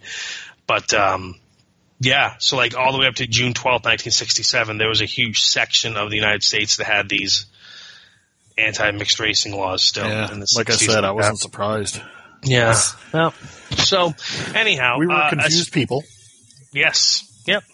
But anyhow, again, I'm not an expert on this, so please don't attack me with "you're wrong. This is how it was." Whatever. This is what I've read. Mm-hmm. But anyways, I just thought it was okay. What's this? Bob Jones University, located in Greenville, South Carolina, had a ban on interracial dating until the year 2000. Okay. That's just popped up in front of me. That's hilarious. Anyways, so otherwise, I found that part fascinating as far as, like, I learned, like, something I had never heard about before that I can recall. But as far as the movie was concerned, it was meh. Okay. That was what I was going to get back to. Yeah. As far as the movie, it was meh. Like, okay. I was kind of blown away by what I learned, but as far as the movies and the enjoyability of the movie, it was just sort of, wow, that's 2 hours and 20 minutes. And it's like 2 hours too long. Gotcha. So, I wouldn't recommend watching the flick. How's that? All right. Anyhow, going back to television, what you got? What you got on tap? I will say that this past week, The Walking Dead was good. They stepped away from Rick and his group, and we got to meet the Kingdom, which is kind of a neat little place. It almost seems a little too idealistic. You know, everybody works together and shares in the benefit of things. They're definitely working for Negan's saviors. the saviors show up every so often. They expect tribute. Like this time it was, I believe, 8 pigs. But the kingdom is kind of being a little shady anyway because they're feeding the pigs zombies. Not sure what their end game is with that, but they've kind of accepted that, the saviors will kill them if they don't produce, so they do. Ezekiel is the king of the kingdom, and everybody comes to him, and he acts as kind of like a King Solomon type figure. He's got a giant tiger that nobody messes with, but he takes Carol aside later and explains to her that, he was just a zookeeper when this all happened, and that the tiger was stuck in a pit. That's funny. Yeah, tiger was stuck in a pit, and her leg was all mangled, and he was the only one who went in and rescued her and nursed her back to health, so now she's loyal to him and him alone. And he said, basically people want something to believe in, and they want something to look to as a symbol of hope, and so this works. That's funny. Yeah, and it's a much nicer take than any other group that we've seen so far, so it was kind of refreshing to get that episode after everything else that we've had. So they toned it down a little bit after everything that's been going on. Yeah, there was actually humor. Like, he has a right-hand man who's a jolly guy, and they even talked on Talking Dead afterwards. They were like, everybody loved getting him to laugh on set because he just has one of those, like, jolly good laughs, and, it gets everybody else laughing, and he'd crack jokes, and he'd be like, I'll be right over here if you need me, and it was almost like the lighter side of The Walking Dead. It was good. Cool. Yeah. So did you watch Gotham on Monday? Geez, yeah, I did. You know what? I did. What'd you think of that? I did, pal. Well, I gotta refresh my memory. Hold on a second. Let's see. This week's episode. Did I watch it? This one had... Tell me what happened. It was called The Red Queen, and it involved the hallucinogenic The Red Queen. Oh, yes. Gordon gets the drugs, and he keeps seeing Barbara and his hallucinations. Uh-huh. Which, okay, that's kind of interesting. And he keeps seeing different things, and, yeah, okay. It was a decent episode. I remember it now. I remember it more vividly now. Now, one of the things that I had a question of was Tetch's plan involved going down to the morgue and draining his sister's body of blood. Now, she's up on a slab. She's part of an investigation, but, wouldn't one of the first things that you would do if you're doing an autopsy on somebody be to drain all the blood out of them? No, it's not actually, because they don't do that until they're embalmed. I see. Yeah, they actually don't do that. That throws my theory out. They actually don't do that until they're embalmed. Okay. Yeah. So she would have still had... She would have still had, it didn't even look like she'd been autopsied yet. Like, I didn't see the familiar Y incision or anything like that, but we did only see her face. Yeah, and it's Gotham, so they wouldn't show us anything. Yeah, and she was on ice and everything, but no, unless she's been embalmed, which they wouldn't have drained her blood and then put the embalming fluid in until they patched up and sealed up the giant wound that she had, because everything would just come right out of there. Right. So that wouldn't have been done until she was sent to the funeral home to do all the work, the post cosmetic work, and then the embalming part. Yeah, gotcha. But where she was impaled, I'm not saying she would have bled out from that, but she would have lost a considerable amount of blood. I thought so as well. And I can imagine how much more she'd have in her body. And without the heart pumping it or her being lifted up to have it drained out of her, you would need some sort of machine to force it out. Which it looked like they kind of did. They hung her upside down. Oh, they did. That's right. Okay. That's right. But it was all a very elaborate plan from somebody who is now known in the news as, this guy has tried to kill people. He is #1 most wanted right now. And yet nobody notices that he's the caterer at the Founders dinner party, and that he's done this elaborate plan so that he could dose all the founders of Gotham with her blood and make them go crazy. Yep. Again, I realize this is based on a comic book, but every plan doesn't have to be so convoluted and drawn out. And yeah, they are all pretty elaborate, aren't they? yeah. I actually put in one of my notes, Gordon is tripping stupidly. Yes. His trip was really dumb.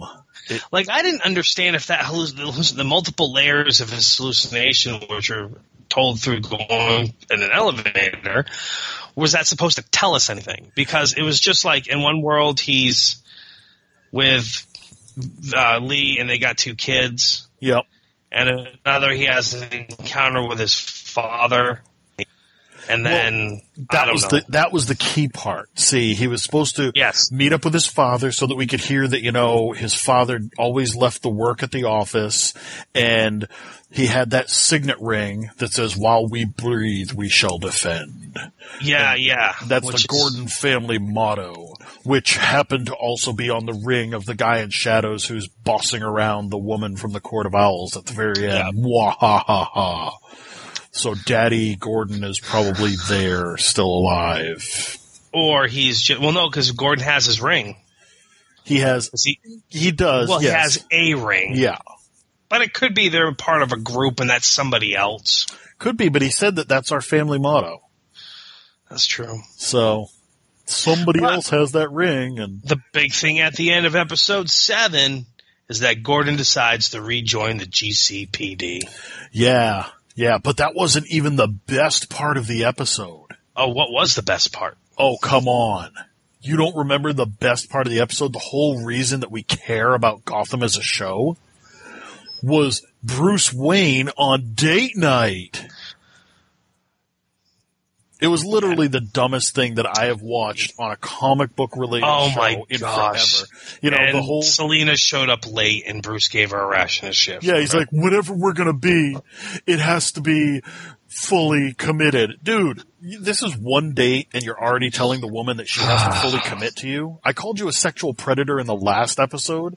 Now you're going over the line. This is getting into abusive boyfriend area here. Well, this is the CW portion of Gotham. Except it's on the Fox. Oh, God, yeah, true. This is the CW portion of Gotham on Fox. Yeah. I can't believe... I wonder if Martin has a problem with this, because, Martin loves Batman more than anything. That's his big thing. I wonder if he is having as big of a problem with this portrayal of Bruce Wayne as I am, and I assume you are. Because this is not Bruce Wayne that I have come to know and love in the comics and the movies and the shows. And what if Martin's around? Oh, he's not logged into Skype. If he was logged into Skype, I would have just called him up to see if he could answer and tell us. Well, if he listens to this and he wants to let us know, we'll be sure to give him props on the next show. But I'd be curious as to what his thoughts are. Because, like I said, last episode, Bruce got very aggressive on Selena on that rooftop, grabbed her, pushed himself into her space, made her kiss him. And now this time she shows up late for their date because she's a little scared and she's never dealt with this kind of stuff. And he's like, no, you will be here on time and you will fully commit to this relationship. And I think he's turning into a predator. He got downright rapey almost. Yeah. Yeah. And considering the fact that they're both supposed to be 14 years old or something, I understand puberty's a strong thing, but this is borderline we need to get this kid counseling or he's going to be a predator later in life. And not the good kind that Batman is, but... Well, we'll see, I guess. We'll see. Yeah. Supergirl, though, that was on Monday, and... I enjoyed Supergirl. Yeah. I do like this show. I know some people don't. I know friends of mine don't, but I enjoy the show. I do too. I thought this was, again, it could have been a Monster of the Week episode with the whole Fight Club and roulette being introduced. Yeah.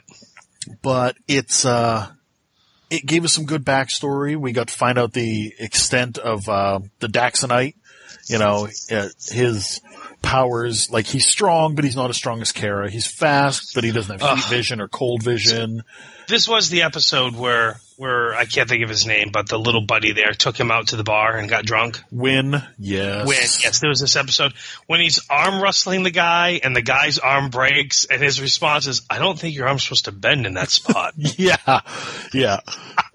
And you gotta, like, feel a little bit of sympathy for him because he is an alien and he hasn't experienced this world.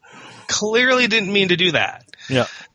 But I do like the fact how accepting he was, where he's like, you know, I'm not here for my protection. I'm here for the protection of everybody else. And he understood it, and he was accepting of it. He's like, I have a lot to learn, so I can control this, so I don't hurt. I'm cool with that. Like, I kind of like how they're doing that. It's like he's a character that they're making likable to have on the show. Yep. And I almost wonder if he's going to be on the show in place of Superman being on the show. I'm wondering that as well. I'm not sure if he's going to end up sticking around or if they'll, you know, write him off in a little while, but it was, either way. Yeah. I do like that character. We had John Jones, like going to town on Miss Martian and telling her, you know, you owe it to your people to be better than this and you shouldn't be fighting and blah, blah, blah. And then coming around later and being like, sorry, it's your life. You get to live it the way you want to. And I was just really excited to have sex with you. Yeah. I'm sorry, have weird Martian mind sex with you. And then didn't understand why you didn't want to because there's just the two of us. So he basically acted like every guy in the world just then. Yeah, he was Bruce Wayne. When he sees a hot lady that he wants to get with. Right. But then at the end of the whole episode, she morphs into that tall, weird creature. That was a white Martian. Sorry, yeah, she morphs into the white Martian. So is she really a white Martian? I think she is, and I think she is the white Martian that she talked about in her story. You know, she said, I was part of the slave camp and there was a white Martian. The one that saved. Yes, that makes more sense.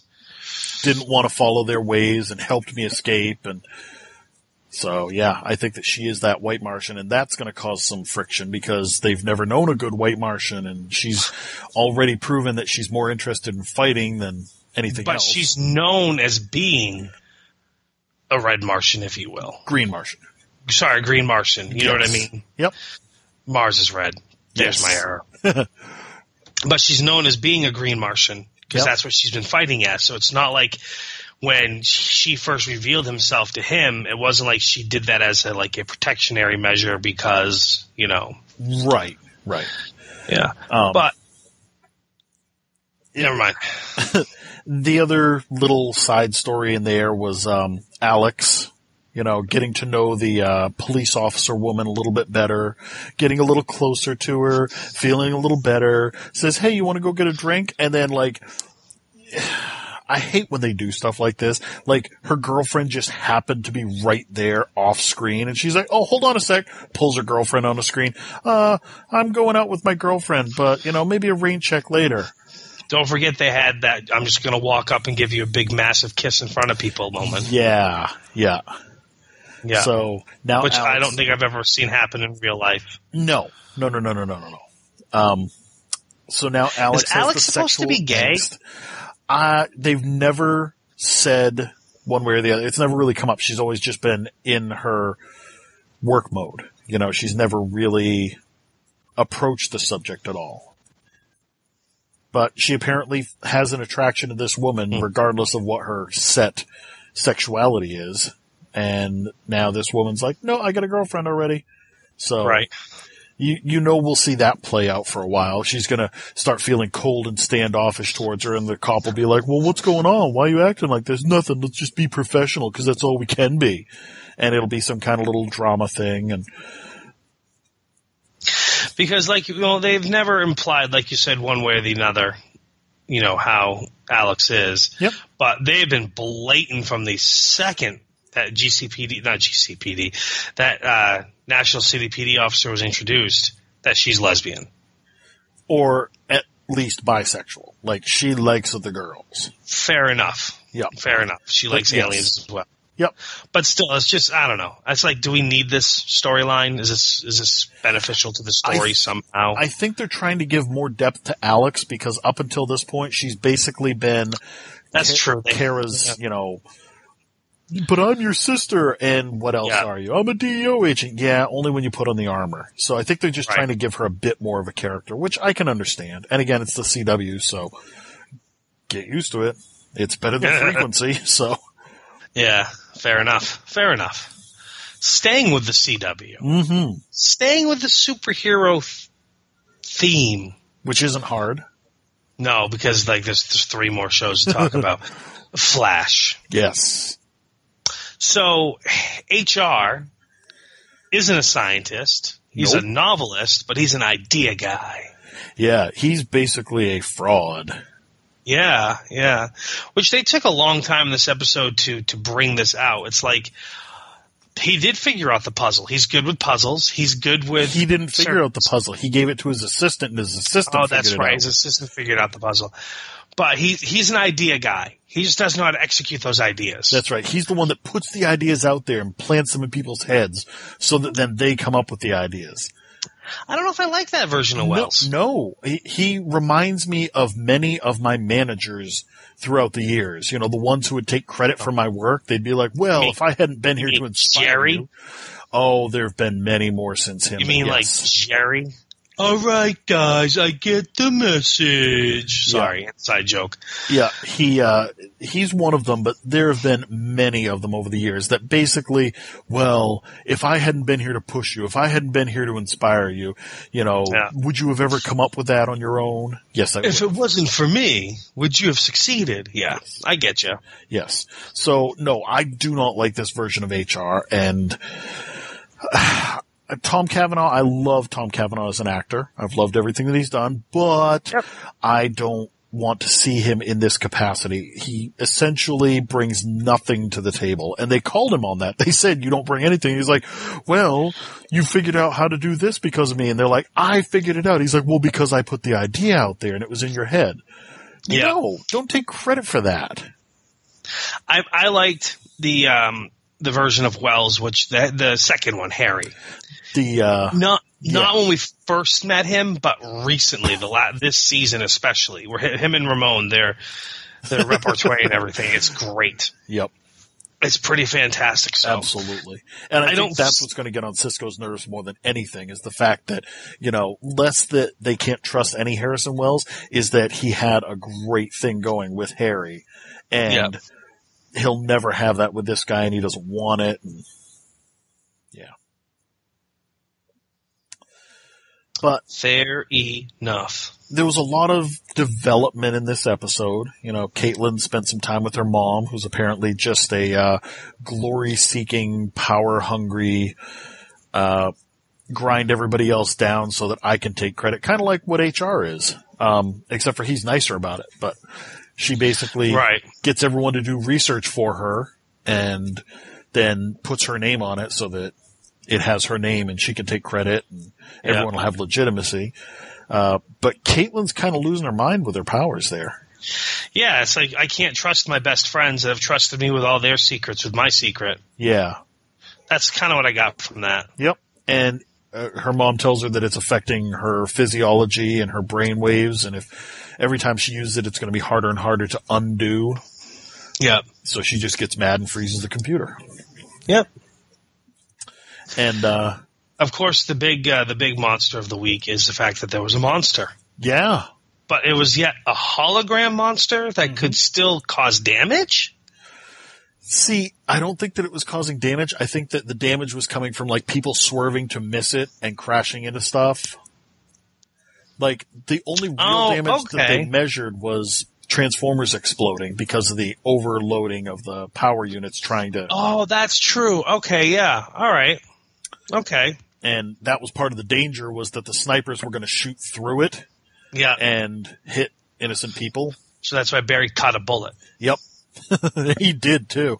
Got it right out to air.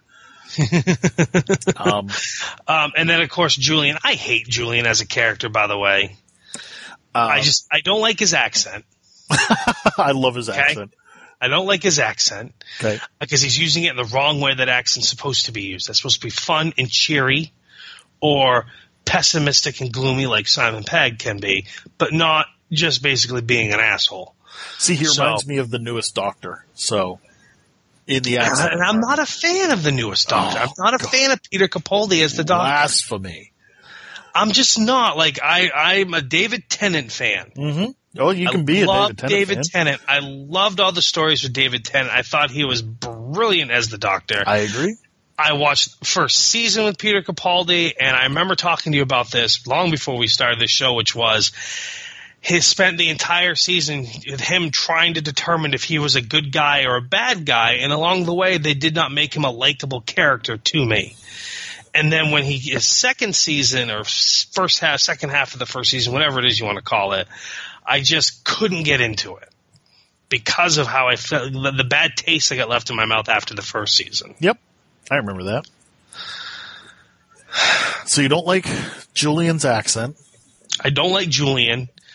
He is a jerk. I feel like it's an unnecessary element that's just being thrown in there. It's an unnecessary monkey wrench in the works when they already have so many going on as it is. Mm-hmm. And I think that's what bothers me the most. Well, like, I don't know. I don't think that there are any more monkey wrenches this season. In fact, there seem to be fewer this season than like in the last season. Overall. Because, I mean, it looked like we were going to have a lot of crap to deal with, the fractured timeline and the different people hating each other for different reasons. But that got cleared up really quickly. See, I like it. I'm not saying you're wrong. I'm just saying that for me, I like him because I feel like he's a more real antagonist. Like Barry in the first 2 seasons got away with whatever he wanted. You know, he could do anything that he wanted to at the police station. In fact, they didn't focus much on his CSI job because he was constantly just running off and doing whatever he wanted. And so Julian there, like right in the beginning of this episode, he's tattling on Barry. Oh, massively. And it kind of... It provides that bit of a counterpoint there that says, well, he does have a job and he's trying to run off as the Flash all the time. He needs to be held accountable as well. So I like that aspect of him, and I like the fact that in this reality, maybe Barry wasn't doing enough CSI work because he was always running off, so they had to bring in another character. See, I initially thought when Julian was introduced that this was going to make Barry...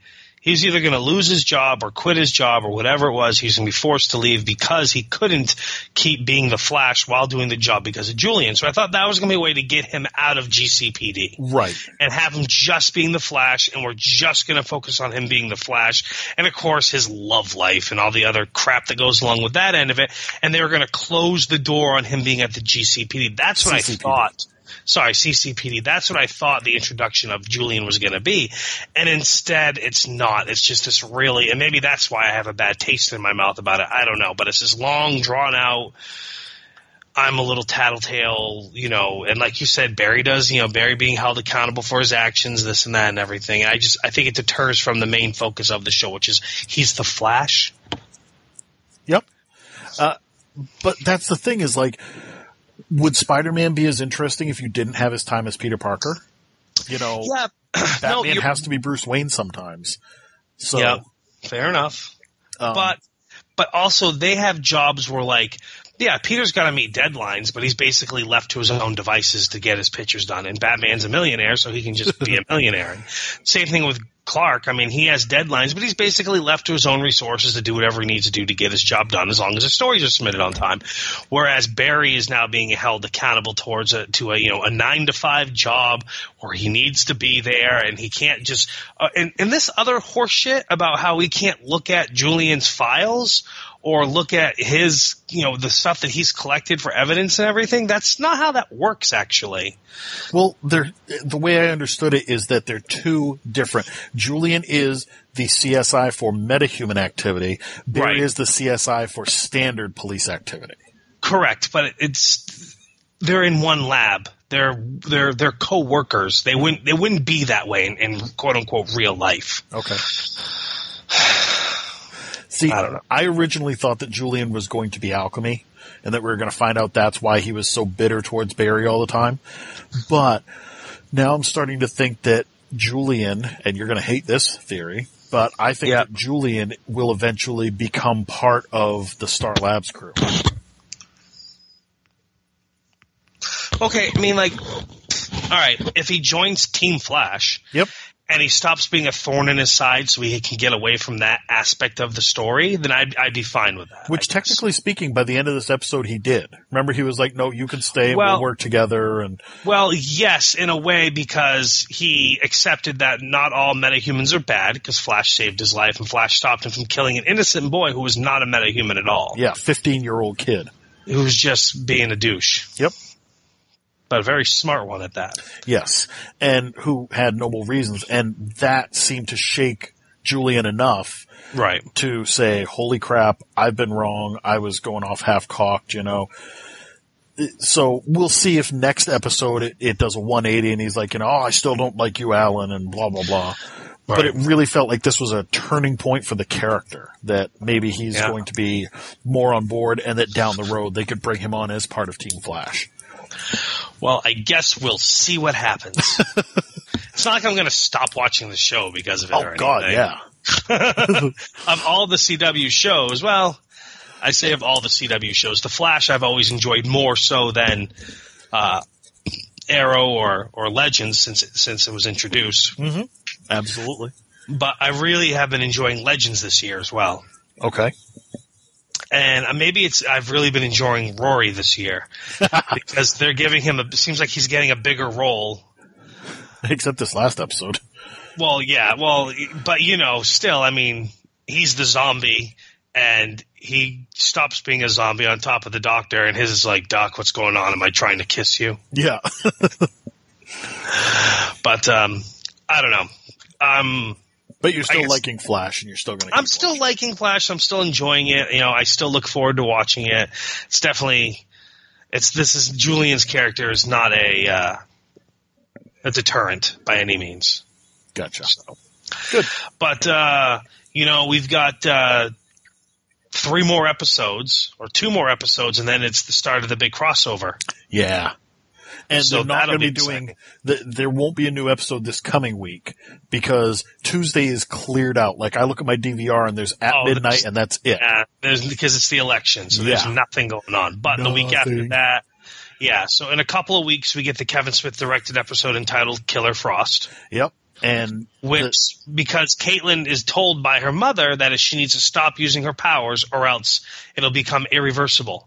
And something will happen that Caitlin will be forced to use her powers again. Oh, yeah. Well, she's already accidentally using them all the time when she gets pissed. That's true. So. But I am looking forward to the Kevin Smith directed episode of The Flash. Yep. And it looks like the next episode is just what I called earlier, that Wally's going to start having nightmares about his time in the alternate reality and being Kid Flash. Yep. Yes. And so now he's going to go on an even stronger quest to get his powers, and I'm sure Alchemy will help him out with that. Most likely. Yep. So, continuing in the universe and continuing in order, I guess, Arrow. Yep, that's how I felt about this episode. Yeah.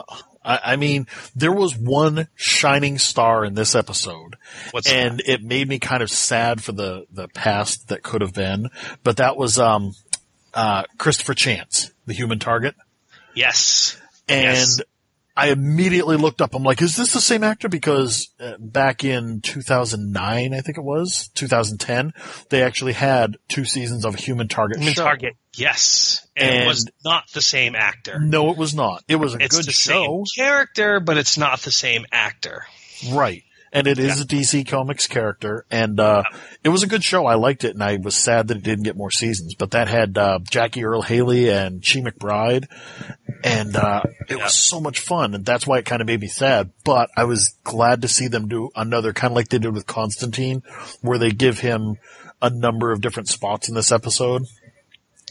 It would have been cool, though. I mean, realistically, it would have been super cool if Mark Valley could have played Christopher Chance in this, just because it would have linked it together. Yes. I can accept this, though, because the thing about Christopher Chance is that he was always changing his face. So, you know, I can understand the different actor, but. Well, what if they bring the character back in and it's Mark Valley playing him? That would be cool as well. Oh, that would. Yeah. You know, kind of like how they got Mark Hamill to be on the new Flash series, and he was on the old Flash series playing the same character. Like this would have been cool. It would have been really cool. It would have saved Arrow for me at this point. Yeah. Well, okay, because again, all right, I go back to the unnecessary drama that I don't care about, and this is where it's weird. Like, I really love This Is Us, and that is nothing but 100% drama show, but it is what I want it to be. Yep. So that's why it works. Yep. When I'm watching Flash, Arrow, Supergirl, you know, Legends, I don't want the little background unnecessary drama crap that's just gonna, like, annoy me. Which Arrow is just chock full of. Well, especially at the end of this episode where the reporter is given a photo of Oliver, you know, as a member of the Bravo. Oh, this was taken 5 years ago when Oliver Queen was allegedly on the deserted island. Yep. And it's just like, unless this is going to make the stupid flashback stop, I don't care. And imagine for a minute that you're a member of the populace of Star City and you've gone through all this crap. You know, all these different people trying to blow your city up, kill you, enslave you, run riots in the street. And now you've got the mayor who comes on national TV and goes, by the way, I faked my own death. I'm okay. I'm just fine. I'd throw my hands up in the air and move. You know, Central City seems like a much better place. National City's great. They got Supergirl. I'd even go to Coast City and see what was going on with the Green Lantern. Which they haven't talked about that again this season. They've teased it the last couple years, and I've really wish they would just do something with it and get it over with. You know? Yeah. Honestly. Aside from Christopher Chance, this episode had very little for me to care about. And I really, really hated that they caught Church and that, you know, they finally took him down and he's being transported by, you know, the police department and he's in an armored car and Prometheus, stops the cavalcade and destroys everything and opens up the back. Oh, sorry, the guy in there guarding Church opens up the back. And then you have this whole thing where Prometheus walks up and looks at Church and he's like, hey, you need me. I can help you out. I know stuff. I know information. I know the real name of the Green Arrow. It's really Oliver Queen. So now you're going to let me go? I'm like, why did you just give it up? Are we good now? He gave that up pretty quick. So I was glad to see him die after that, because that was really stupid. He didn't even give him a chance to respond, yes, that would be interesting to me. What's it worth? No, he's just I know his name. It's Oliver Queen. Well, as soon as he gave it up that quick, I was like, oh, they're going to kill him. Okay, perfect. Yeah, they couldn't afford his salary for the show, so. Yeah. Yeah. It's but I will say this. There was a few people, because he was on The Walking Dead. Yes, Tyrese. He was Tyrese, yeah, and there's a lot of people that feel because I guess Tyrese in the comics is more like Church than Tyrese was portrayed on The Walking Dead. Excellent. So there you go, people. You've got your Tyrese from The Walking Dead. He's just on a different show playing a different character. Anyhow, but yeah, really the only thing good about this episode was the introduction of Human Target. And I really would like to see him come back more, but it just seemed like he was a one-shot deal. You know, he was there to protect Oliver and to help him fake his death and basically be Oliver for a couple of days. And then he pretended to be one of Church's men. Yeah. Quickly. Yep. So it'll be interesting, I guess, to see if they bring him back. Right. But again, keeping in the same universe, Legends of Tomorrow went back to the Civil War themselves. Yeah. And we saw the atrocities being held against the slaves. And then they did what they weren't supposed to do to save them. Yeah. And on and on and on. They had to give us some heavy-handed racism right there. Yep, they did. They most certainly did. And it was one of those okay, well, that seems to be a theme with a lot of time travel shows recently. Yep. Not to downplay the significance of it, but no. But it wasn't handled as well as it was handled in Timeless. And it was a show that was trying. It's not a show about oppression. It's not a show about slavery. It's a show about time traveling. So to give, the entirety of what the slaves went through, basically 7 minutes.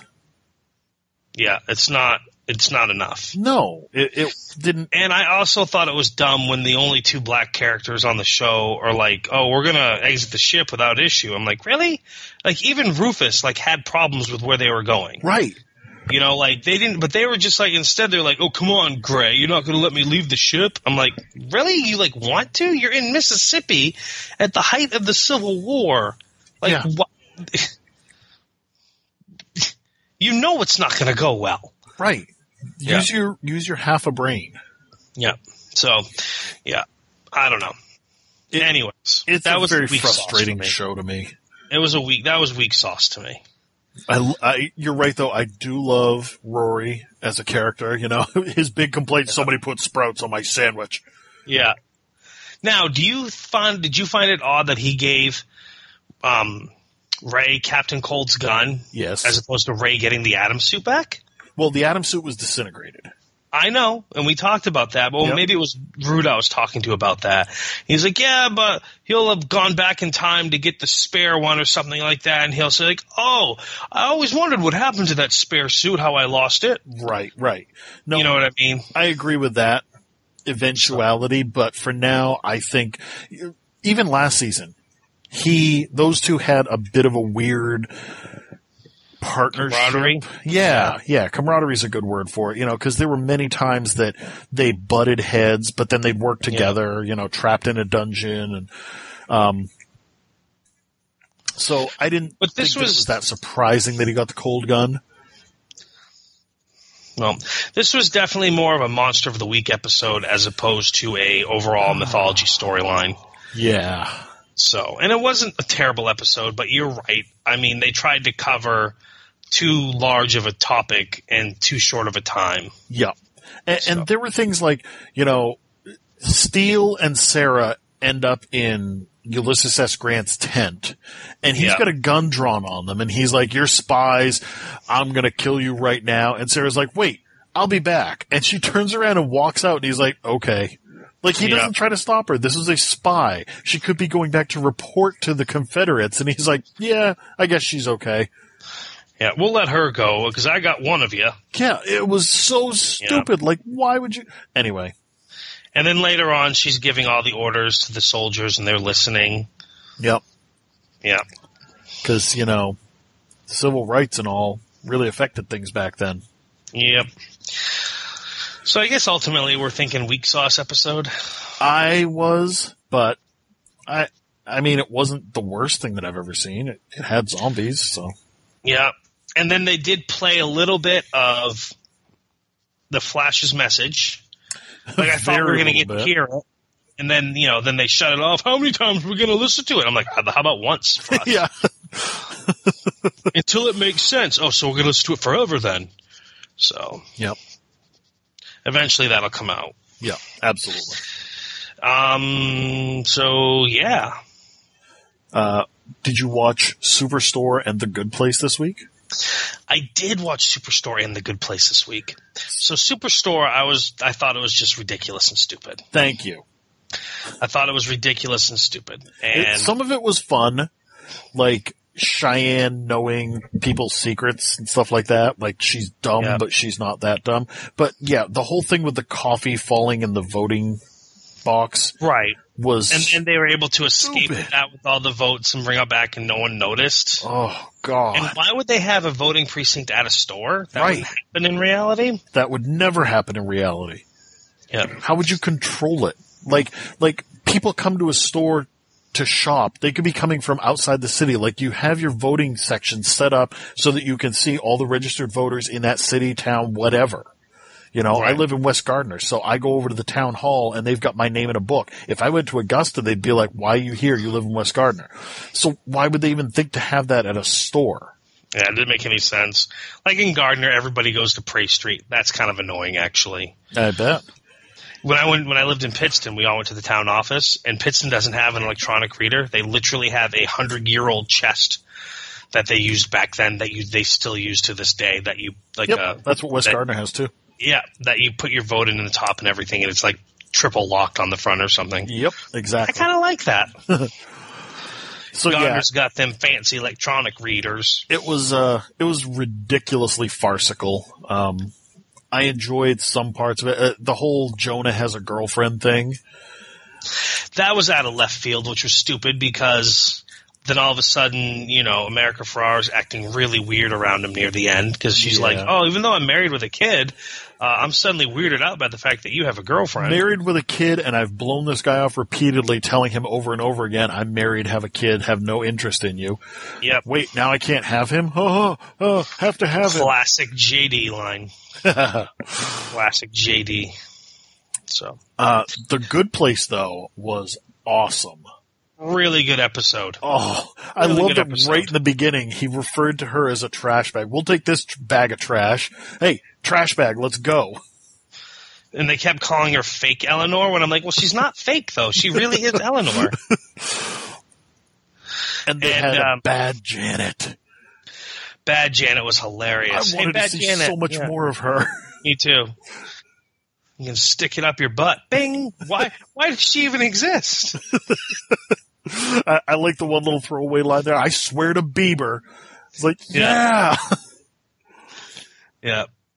I don't know. Yeah, and then fake Eleanor is a rock star down in the bad place. Well, yeah, except bad she was. Yep, they all want her to be there, and he's like, "Oh, but don't get me wrong. Like every day for her is one endless baby shower for a woman that she didn't know, and if any of the guests get upset, like it was insane, all the stuff, and she's just cringing the whole time. Like there's nothing but jazz music playing on the stereo in her house. She's like, "Oh, why would you want that? It's like a 40-minute long song." Yeah. And we find out that the Bad Place karaoke is just all hate speeches and tragic speeches. Yes. So, and then of course at the end of the episode, we find out that I can't think of her name now. British girl there, British proper lady finds out. Reveals that she realizes that her soulmate is not who he says. Yep, because she found all of his junk food and knew that he could tap a keg from the party.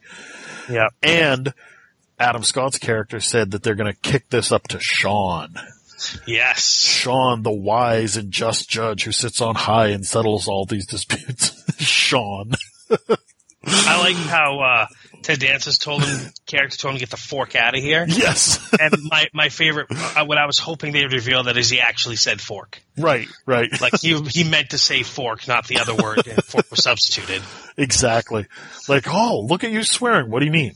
I just told him to get the fork out of here. It was fun. I like that show more than I expected to. Like I remember the first couple episodes I was worried. Well, yeah, because you're like, I don't like Kristen Bell really. I'm like in this format sometimes, and yeah, you're definitely on the fence about it. So, yep. But it's turned out to be really good. Yeah, it's turned out to be a fun little show. Sean, the great and powerful Sean. I'd like to know who Sean is going to be. Oh, I think we're going to meet him. Well, I'm sure we are. I'd like to know who Sean is going to be. So, anything else happened this episode? Nope. I don't think so.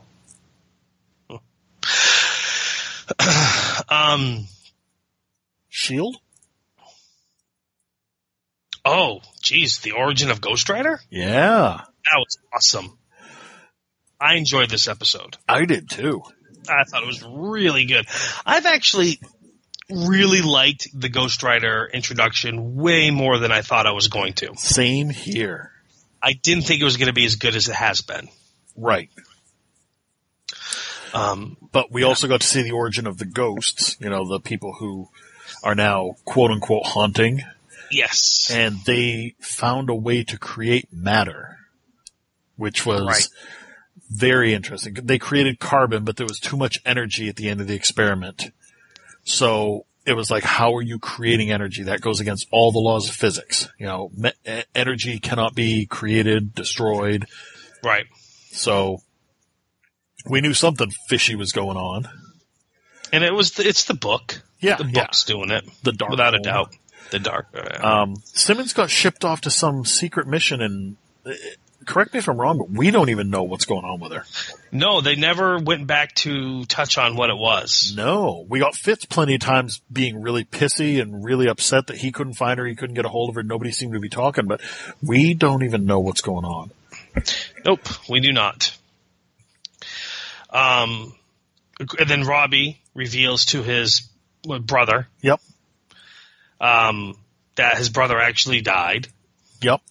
And that he died. Yep. And that he sold his soul to become Ghost Rider. Yeah, from what looks like... Dude, that was totally Johnny Blaze. That's what I thought too, and I guess the actor who plays Robbie actually tweeted something about that, basically confirming that it was Johnny Blaze. Yeah. So, yeah. Which is awesome. That's now, just great. Unlike Human Target, I do not want to see Nicolas Cage show up on Agents of S.H.I.E.L.D. playing Johnny Blaze. I do not either. If he does, I would lose all respect for Marvel Studios at that point. Yeah. Definitely do not want to see that happening. I would be okay if they brought Blade in and... Yep. Blade, yeah, and it was Wesley Snipes. Yep. I'd be cool with that. Absolutely. Not cool with Nick Cage. They brought Nick Cage in to play Johnny Blaze. I thought it was a bit of a jump. I love the episode, but I thought that it was a little bit odd that the last episode, the new director outed himself as an Inhuman. He was all, yay, S.H.I.E.L.D. And then we saw that whole exchange where the mean woman, the senator or whatever, said, oh, your people have been harboring a fugitive. Between that and this episode, he's storming onto the Zephyr, and he's like, yep, Phil, we've come to take your prisoners. Daisy and this flaming skull guy, we're taking them. It seemed like quite a jump. Yeah, it did seem like a weird direction turn. But from how his character's been all season. Those two had some good banter. I liked it when he was like, is this a wild goose chase? No, I have 0 geese. We are goose free. And he had that fun little speech about, everybody loves Han Solo, the reckless rebel. And he's like, but the fact is, he was only ever in it for himself. Yeah. And Coulson's like, I always thought that the real hero was Admiral Akbar.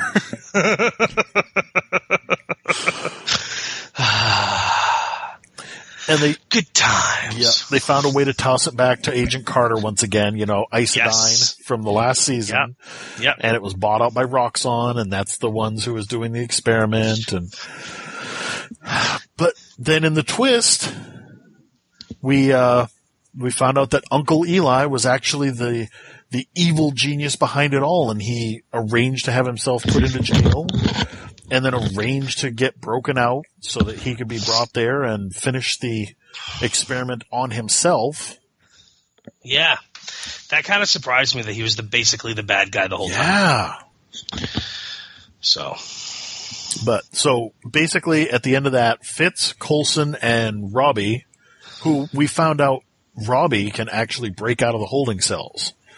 Yeah, that was funny. No Inhuman, no superpowered being has ever been able to even dent them, and he busted right through the door. So that's power right there, my friends. But those three vanished, and Eli came out of the chamber and can now create matter. Yay. That's just what we need in a bad guy. Really? I would go the opposite. Maybe. You wouldn't want that in a bad guy? But, yeah, it's good.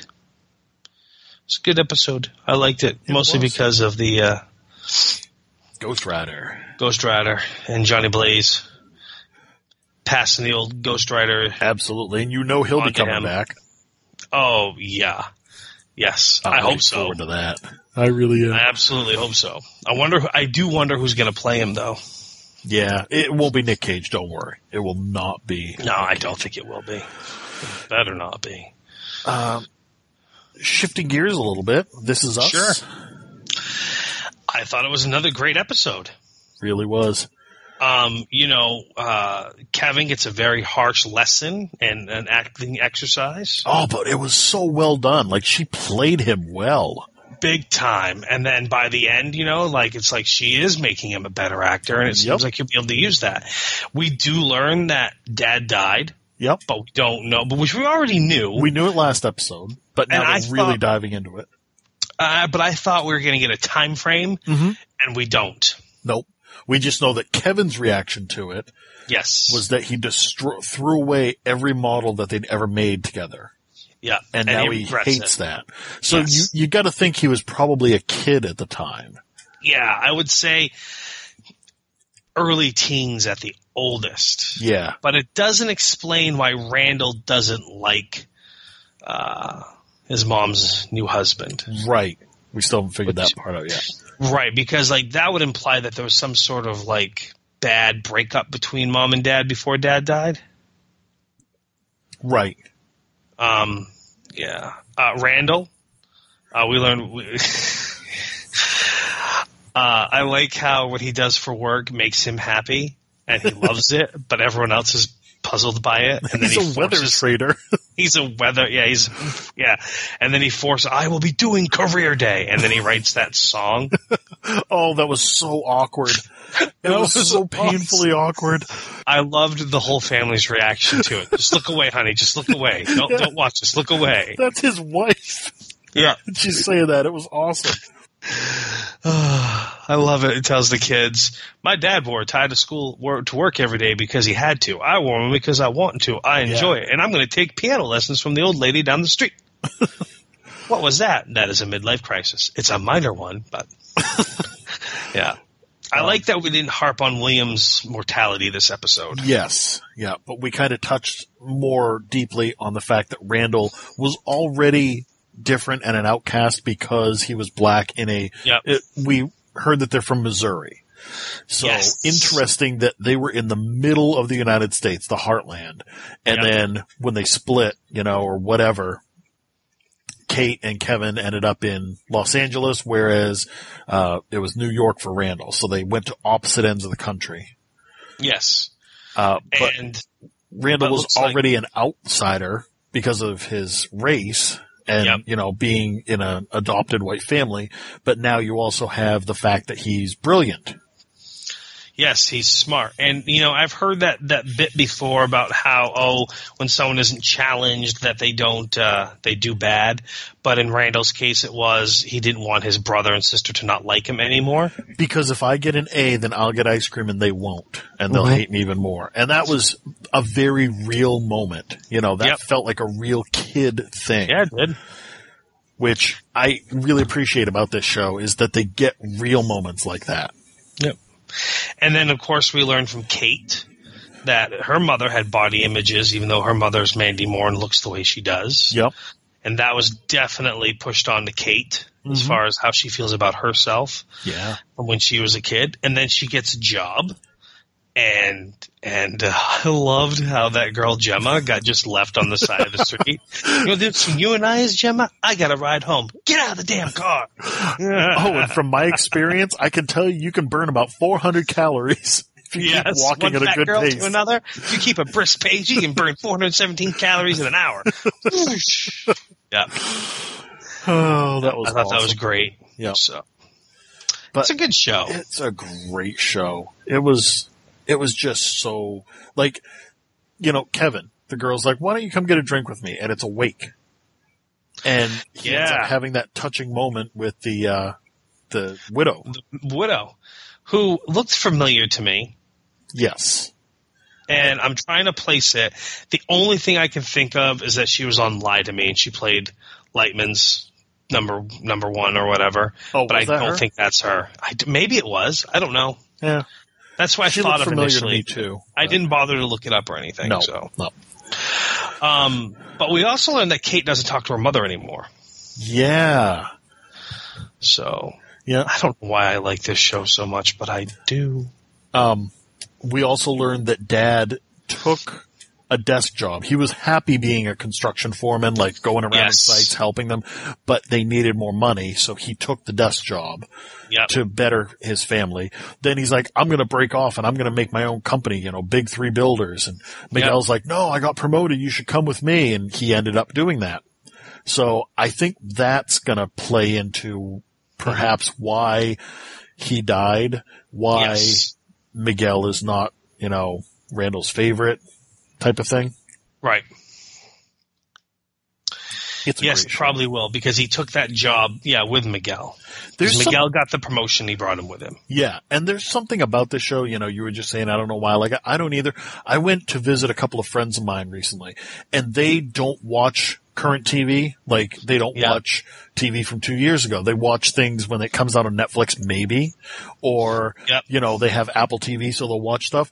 And the woman was talking to me, and she's like, I've never said this in forever, but I'm actually watching a current TV show, and it's called This Is Us, and I don't know why, but I just love it. It is so amazing.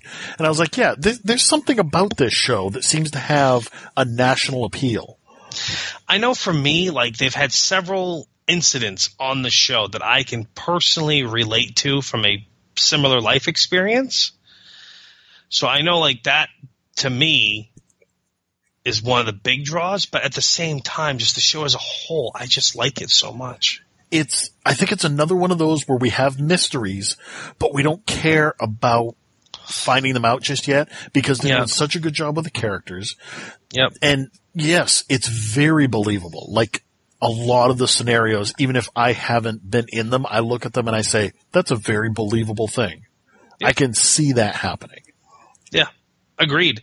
And I don't generally like shows like this. Like, most of my drama comes from, like, police procedural type shows. Right. Where there's an element of action or murder, mayhem, mystery, whatever. Mm-hmm. Not just straight up family drama. Like, my wife is a big fan of, like, Modern Family and Nashville and other stuff, Grey's Anatomy or whatever, all similar heavily dramatized shows or whatever, and I'm just not there. But I am on this one. So, absolutely, me too. What was it that just got picked up for a full season of 18 episodes or something? Like, not 18, but there was some show that I watched. It just got picked up. Was it Timeless? Yes, it was Timeless. I was surprised that it hadn't been given the full season treatment yet. Yeah, but I was glad to see that they have now. Oh, yeah. Oh, absolutely. Yeah. Yeah.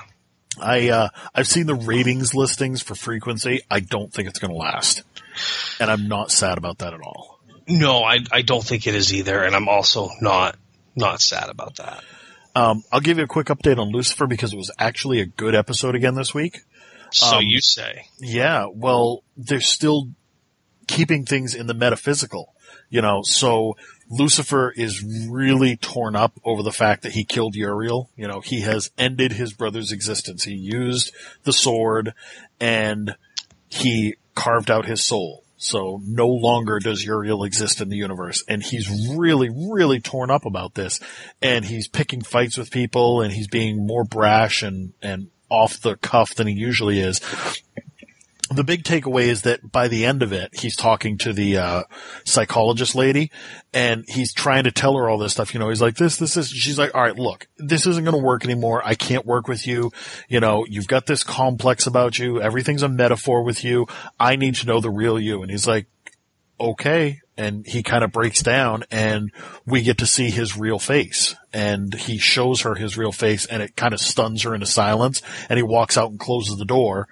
And it just kind of leaves it off at that. But that's been one of the big things, is he's not supposed to reveal celestial beings to humans. Amenadiel's gotten on his case about that, and Maze has gotten on his case about that. So he just did that because he needs help, and he needs her to help him. So the next episode is going to be great to see how that plays out.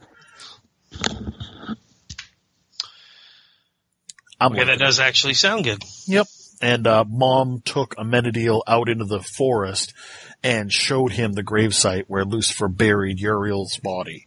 And they had a good little cry over that. And she's like, we need to try to find a way to heal you. And so it's actually turned a corner for me, and it feels like it's a better show than it was getting to be. So yeah. All right. Yep. Fair enough. On the other hand. Yeah. Big Bang Theory this week. Again, that actually falls into the Criminal Minds and the other, it's a good show. it's not blowing me away, but I'm enjoying it. And I will just keep with my theory or my statement of this season is much better than last season.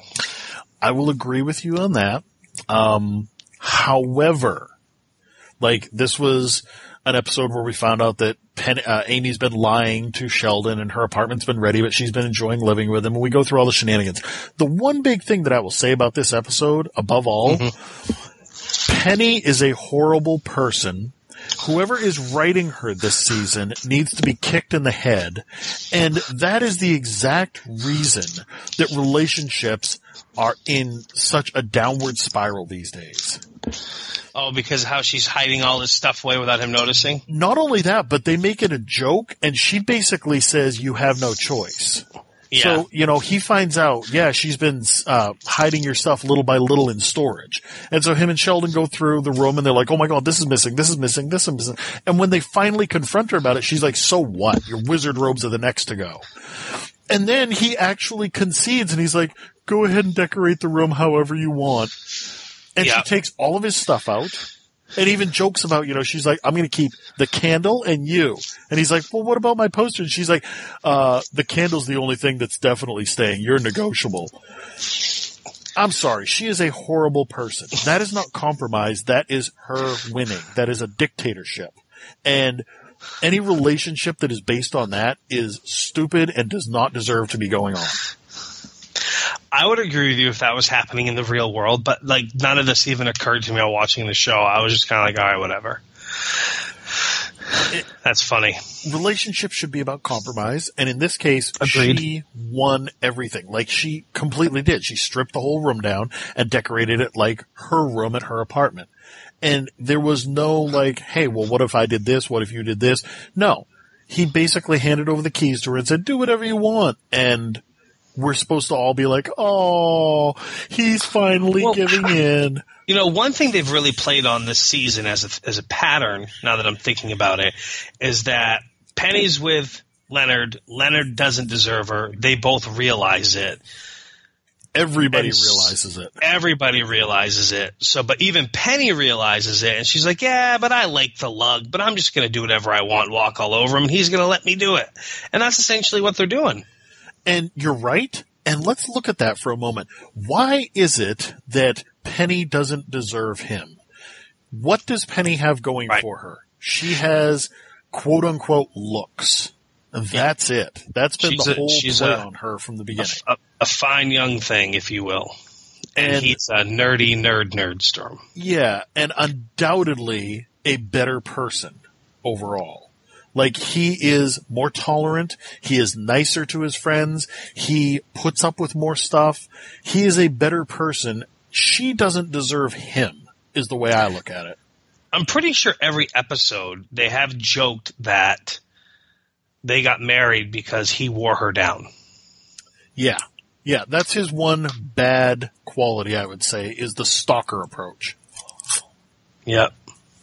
Well, in the one where she does the D-list celebrity convention, whatever it was, he even says, I even turned her down once, you know. So, I don't know. Either way, the show is definitely better this season than last. Yes. And they've definitely focused more on the Sheldon and Amy relationship. And at first I thought, I realize that as a show grows, the characters change. But there's a part of me that was thinking that Sheldon's character was changing way too much this season. Yep. From who he was and where he is. But that is actually realistically what happens when you find yourself in an amicable relationship with someone. You do change.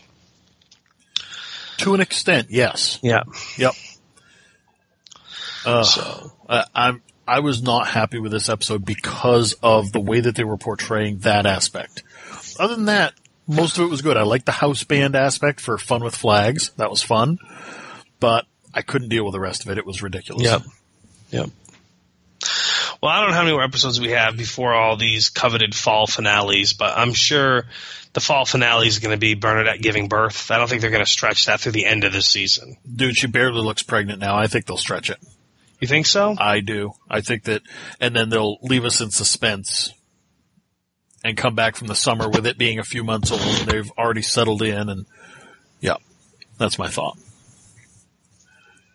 No, fair enough on that. So I did watch Blacklist. This week's or the week before? Because you hadn't watched the week before. I'm caught up. Okay, I have not watched this week's because it said part 1 of 2, and so I did not. Wait, really? Did I watch this week's then? No, I had to have watched this week's. Because I feel like when it got done, it definitely was not a part 1 of 2 episode. Hold on, just Oh, wait, hold on. You know what? It did. Okay, let me rephrase that. It did end in a way which left us at a cliffhanger, but it didn't leave me with that, oh man. I was just like, all right. Yeah, it's right here on my DVR. It says Dr. Right. Adrian Shaw, part 1 of 2. Okay, fair enough.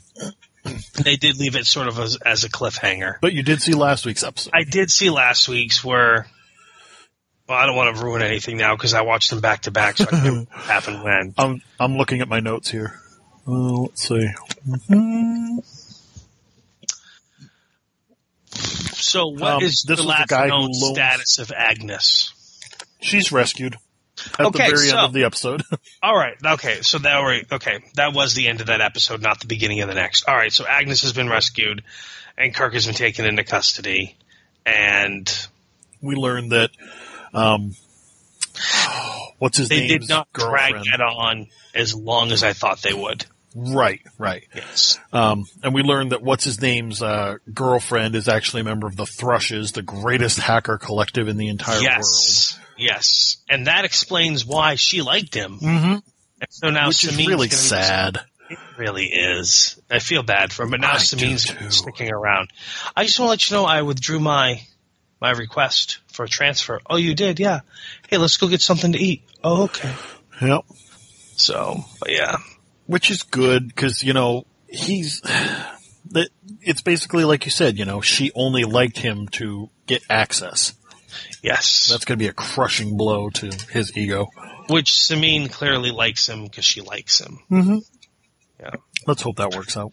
Me too. So, and I'm just going to say this, and I don't remember which episode it was in, but it doesn't matter because it's not a huge thing, but it's a tease, I guess. Tom does bring up the fact at some point that he met his mother. Good. And that's all they talk. It's just brought up in passing. Mm-hmm. There's no big revelation. There's no anything. Just in passing, talking to Elizabeth, he says that he found and he met his mother. Okay. Which I still don't find her as believably being old enough to be his mother. But so because that backdoor pilot they did, that alleged spin-off series, apparently, they've brought it up again. Like, I thought it had gone to the wayside because we haven't seen or heard anything about it. And him leaving Elizabeth, they haven't set up a way for that to happen realistically. But they kind of did there, so. Gotcha. Yeah. I did not watch American Horror Story. A bunch of people got killed, I'm assuming, but I'll catch up with it and talk about it next week. All right. I do want to talk about Supernatural. Okay. And Supernatural got back to the basics this week. Okay. This was a good old-fashioned Monster of the Week episode where the only characters that we saw on this episode were Sam and Dean. The mom was only there via text message. We didn't see Cass. We didn't see Crowley. We didn't see Rowena. We didn't see Lucifer. They talked about Lucifer briefly, that he had entered the body of Rick Springfield, and they called him a douche and on and on and on, and how terrible of a rocker he was and this and that. But primarily it was just like an old school Monster of the Week episode where they go and try to find out why these two people were mysteriously killed based on the stigmata.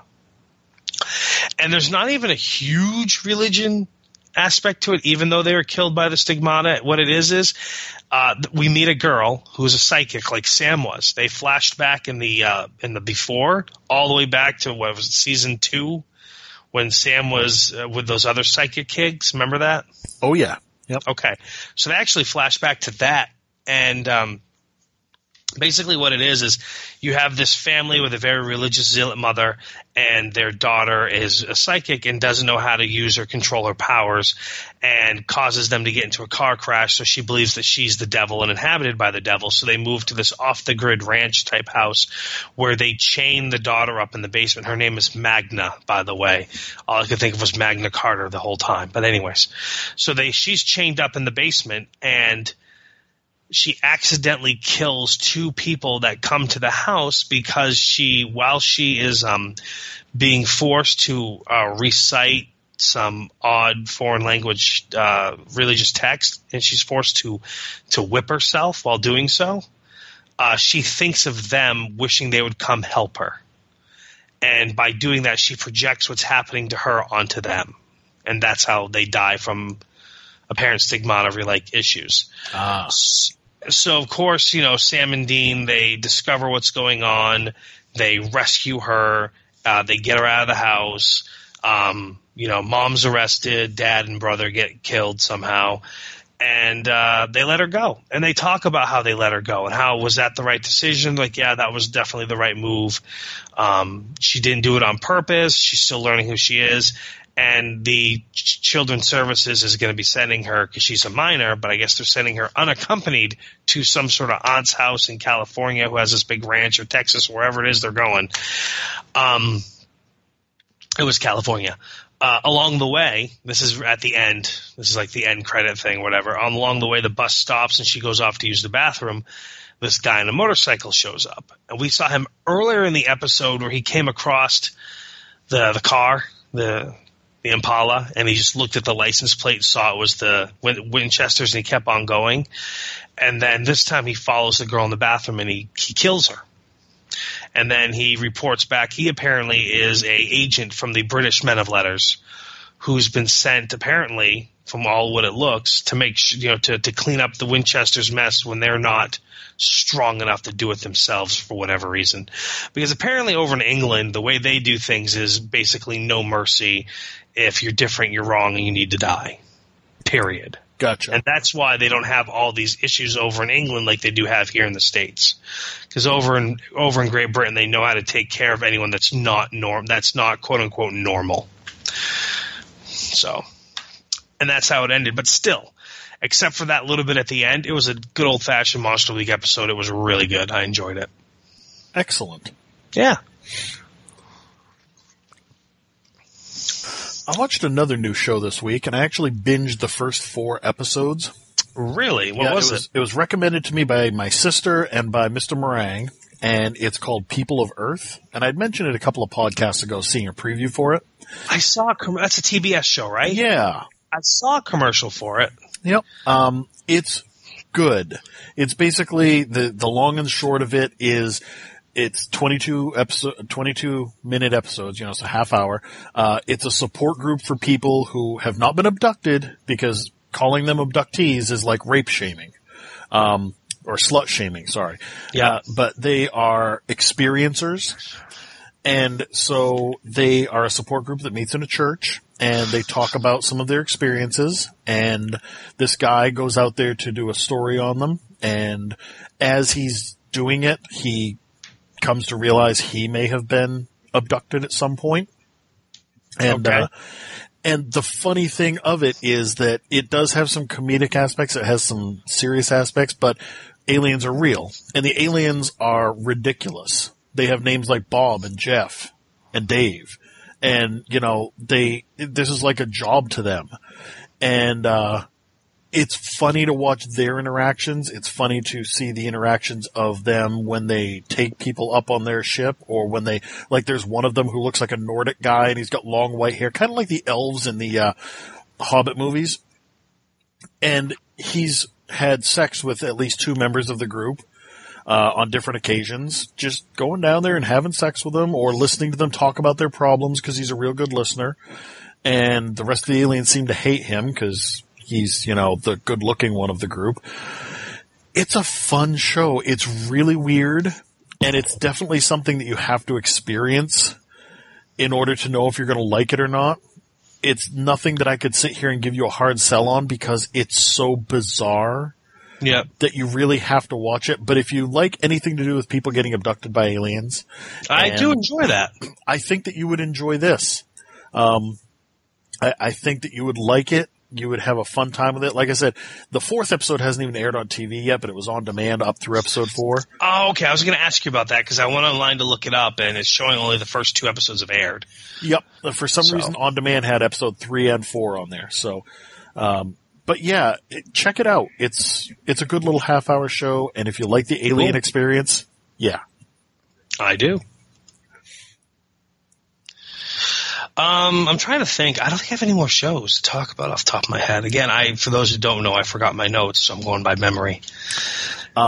I watched the second and third episodes of Dirk Gently's Holistic Detective Agency. I have not watched that yet. This show is only getting better and better. I've now watched the first episode 3 times, and I've watched the second episode twice and the third episode just once because it was just on last night. How many episodes is it supposed to be? Like how long is this season? I want to say 8 episodes, but I'm not 100% sure. And it's only getting better. I'm not going to give away everything because it really, again, like People of Earth, it has to be experienced. It's so funny and so twisted, and everything is connected. That's the big message that keeps happening. But the assassin is one of my favorite characters.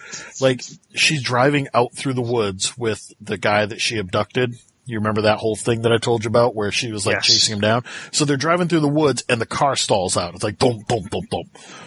And the guy looks at her and he's like, what happened? She's like, the car turned off. It turned off here. It was meant to. Cars are like that. They turn off and then they turn on again. They fix themselves. And he's like, no, they don't. Really?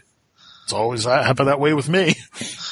So they just get out and they're like foraging for berries and stuff. And this guy comes along on a motorcycle and he's like, oh, I think I can fix your car. And she's like, I'm going to kill him. And he's like, no, he's trying to help us. You can't just kill him. She's like, I want to kill him. He came across my path. I need to kill him. So throughout the episode, we keep flashing back to them and he's like, oh yeah, your carburetor's messed up. It's going to take a few hours. So he finally gets it all fixed and they're like, thank you so much. You know, the guy says to him, he's like, you should run. You should get out of here. And he's like, now why would I do that? See, I'm going to kill you two and I'm going to take your car. This is what we do. We've done this countless times to other people. Don't feel bad. So it turns out he really is a bad person. And she's like, now can I kill him? The guy's like, yes, please kill him. So we also learn that she cannot be hurt. She runs up to this guy. He fires 3 shots at her. None of them hit her. And then she is standing there with her forehead on the barrel of his gun, and he starts pulling the trigger, and it's just click, click, click, click. So she takes the gun from him and beats him to death. And then explains to her new partner in crime, she's like, I can't be hurt. The universe doesn't want me to be hurt. So she loads the clip, fires off into the woods, it fires a bullet, puts it to her head, pulls the trigger, click. Fires into the woods, a bullet goes off, puts it to her forehead, click, and keeps doing this like 3 or 4 times to prove that every time the gun is pointed at her, it won't go off. It's amazing. It's so bizarre, and I love it. I will have to check that out. That's going to be after my must watch. So good. You have to watch it. You have to watch everything because I've seen the first episode 3 times and I'm still picking new stuff up out of it. It's so good. Anyway, I'm going to leave it at that. Let's see. I watched a movie. Other than the Free State of Jones? I watched The Purge election year. Oh, wow. Yeah. Did you lose a bet or did you do it on purpose? No, I like the first 2 movies. Okay. Yeah. So this was weird. There was one character that's been in all 3 flicks. The guy, right? No, it's a guy called in the first 2 years called The Stranger. Okay. He didn't have a major role. He just kind of helped the people. It was kind of weird. He had a minor role in the first 2, and the third one he has a bigger expanded role, and they explain who he is, what he's doing. Okay. The only other character to appear in more than one flick is Frank Grillo. Is that the actor's name? Yeah. He was a police lieutenant in the second one. Now he's a member of the Secret Service in the third one. And essentially the storyline is this. You have a sitting U.S. senator who is a top candidate to become the new president of the United States. And the thing that she wants to do the most is repeal the purge laws. Yep. And she's essentially promised that when she gets into office, if she's elected, when she gets into office, that's the first thing she's going to do and use her executive power to do. And there's a lot of people that like that. And there's a lot of people that don't, including the quote unquote new founding fathers who this year decide to raise the ban. Because apparently in the years past during the purge, there was a list of people that could not be purged because they were deemed important to society or whatever. And this year they raised that ban and got rid of it. And essentially it was a ruse, so they could kill the senator, this Charlie Roan, who's a woman. And I can't remember the actress's name, but she was on Elizabeth Mitchell. Elizabeth Mitchell, yes. She was on Lost. She was on I keep wanting to say Flashpoint, but it's not Flashpoint. Revolution. You know what I'm talking about? Yeah, Revolution. She was on that Flash something show, wasn't she? Flash Forward? Yeah, Flash Forward. Wasn't she on that? She might have been. Anyways. She's definitely one of my celebrity crushes. Yeah. So anyway, so she plays the senator, and essentially she's going to hold up in her house, and Frank Grillo's team turns on them, and now they're out and exposed, and they meet people that want to help them, including this guy named the Stranger, and ultimately she gets abducted and by the people, the founding fathers that want her killed, and then she gets rescued, and on and on and on, and then ultimately at the end she's elected president, and she's stated she's going to repeal the purge. Okay. And so no more movies? Essentially, yeah, they've ended the franchise. The only way they could do any movies going forward is if they go back in time. Gotcha. And they prequels. Or do it in a different country? Well, that was one thing they talked about in this country is the purge is only happening in the United States. This is United States. So, like, you would have people, they call them, like, killer tourism, because these people would come in from other countries as tourists to the United States during the purge so they could participate. Gotcha. And this one definitely had, like, all right, so the first one was basically all took place in the confines of this one house.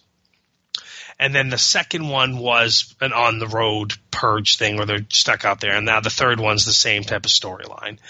But this one was the most over-the-top one of all of them as far as, like, antics, if you will. Like in the previous ones, people wore masks or had costumes or did whatever, weird oddball things that they did during the purge because they could get away with it.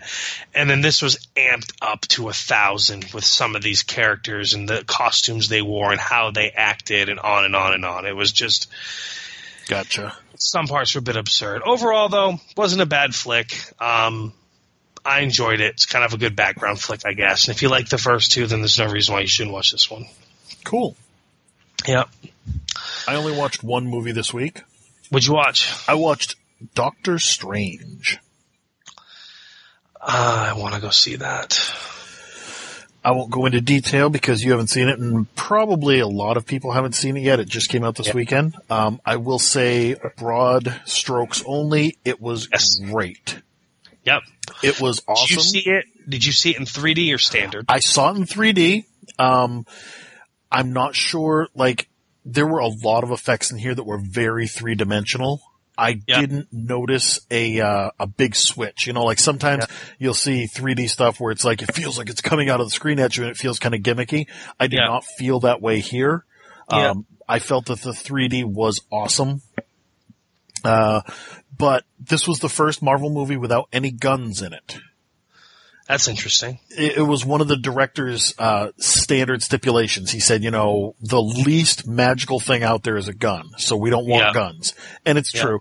But some of the CG effects got a little cheesy, like when they were jumping between the side of a building to the ground, you could definitely tell it was CG, and it was but it was a great story. It was a great origin story. It was so much fun. I wanted to get out of the movie and go back in and watch it again. Nice. The humor was spot on, and it was rather plentiful. Good humor, sometimes a little slapsticky, but it was still well done. Nice. Yes, there's a Stan Lee cameo. Of course. Yes, it sets up not only Doctor Strange's position in the Marvel Universe, but in some deeper respects for later on. And it was just awesome. It was good. So well done. So definitely.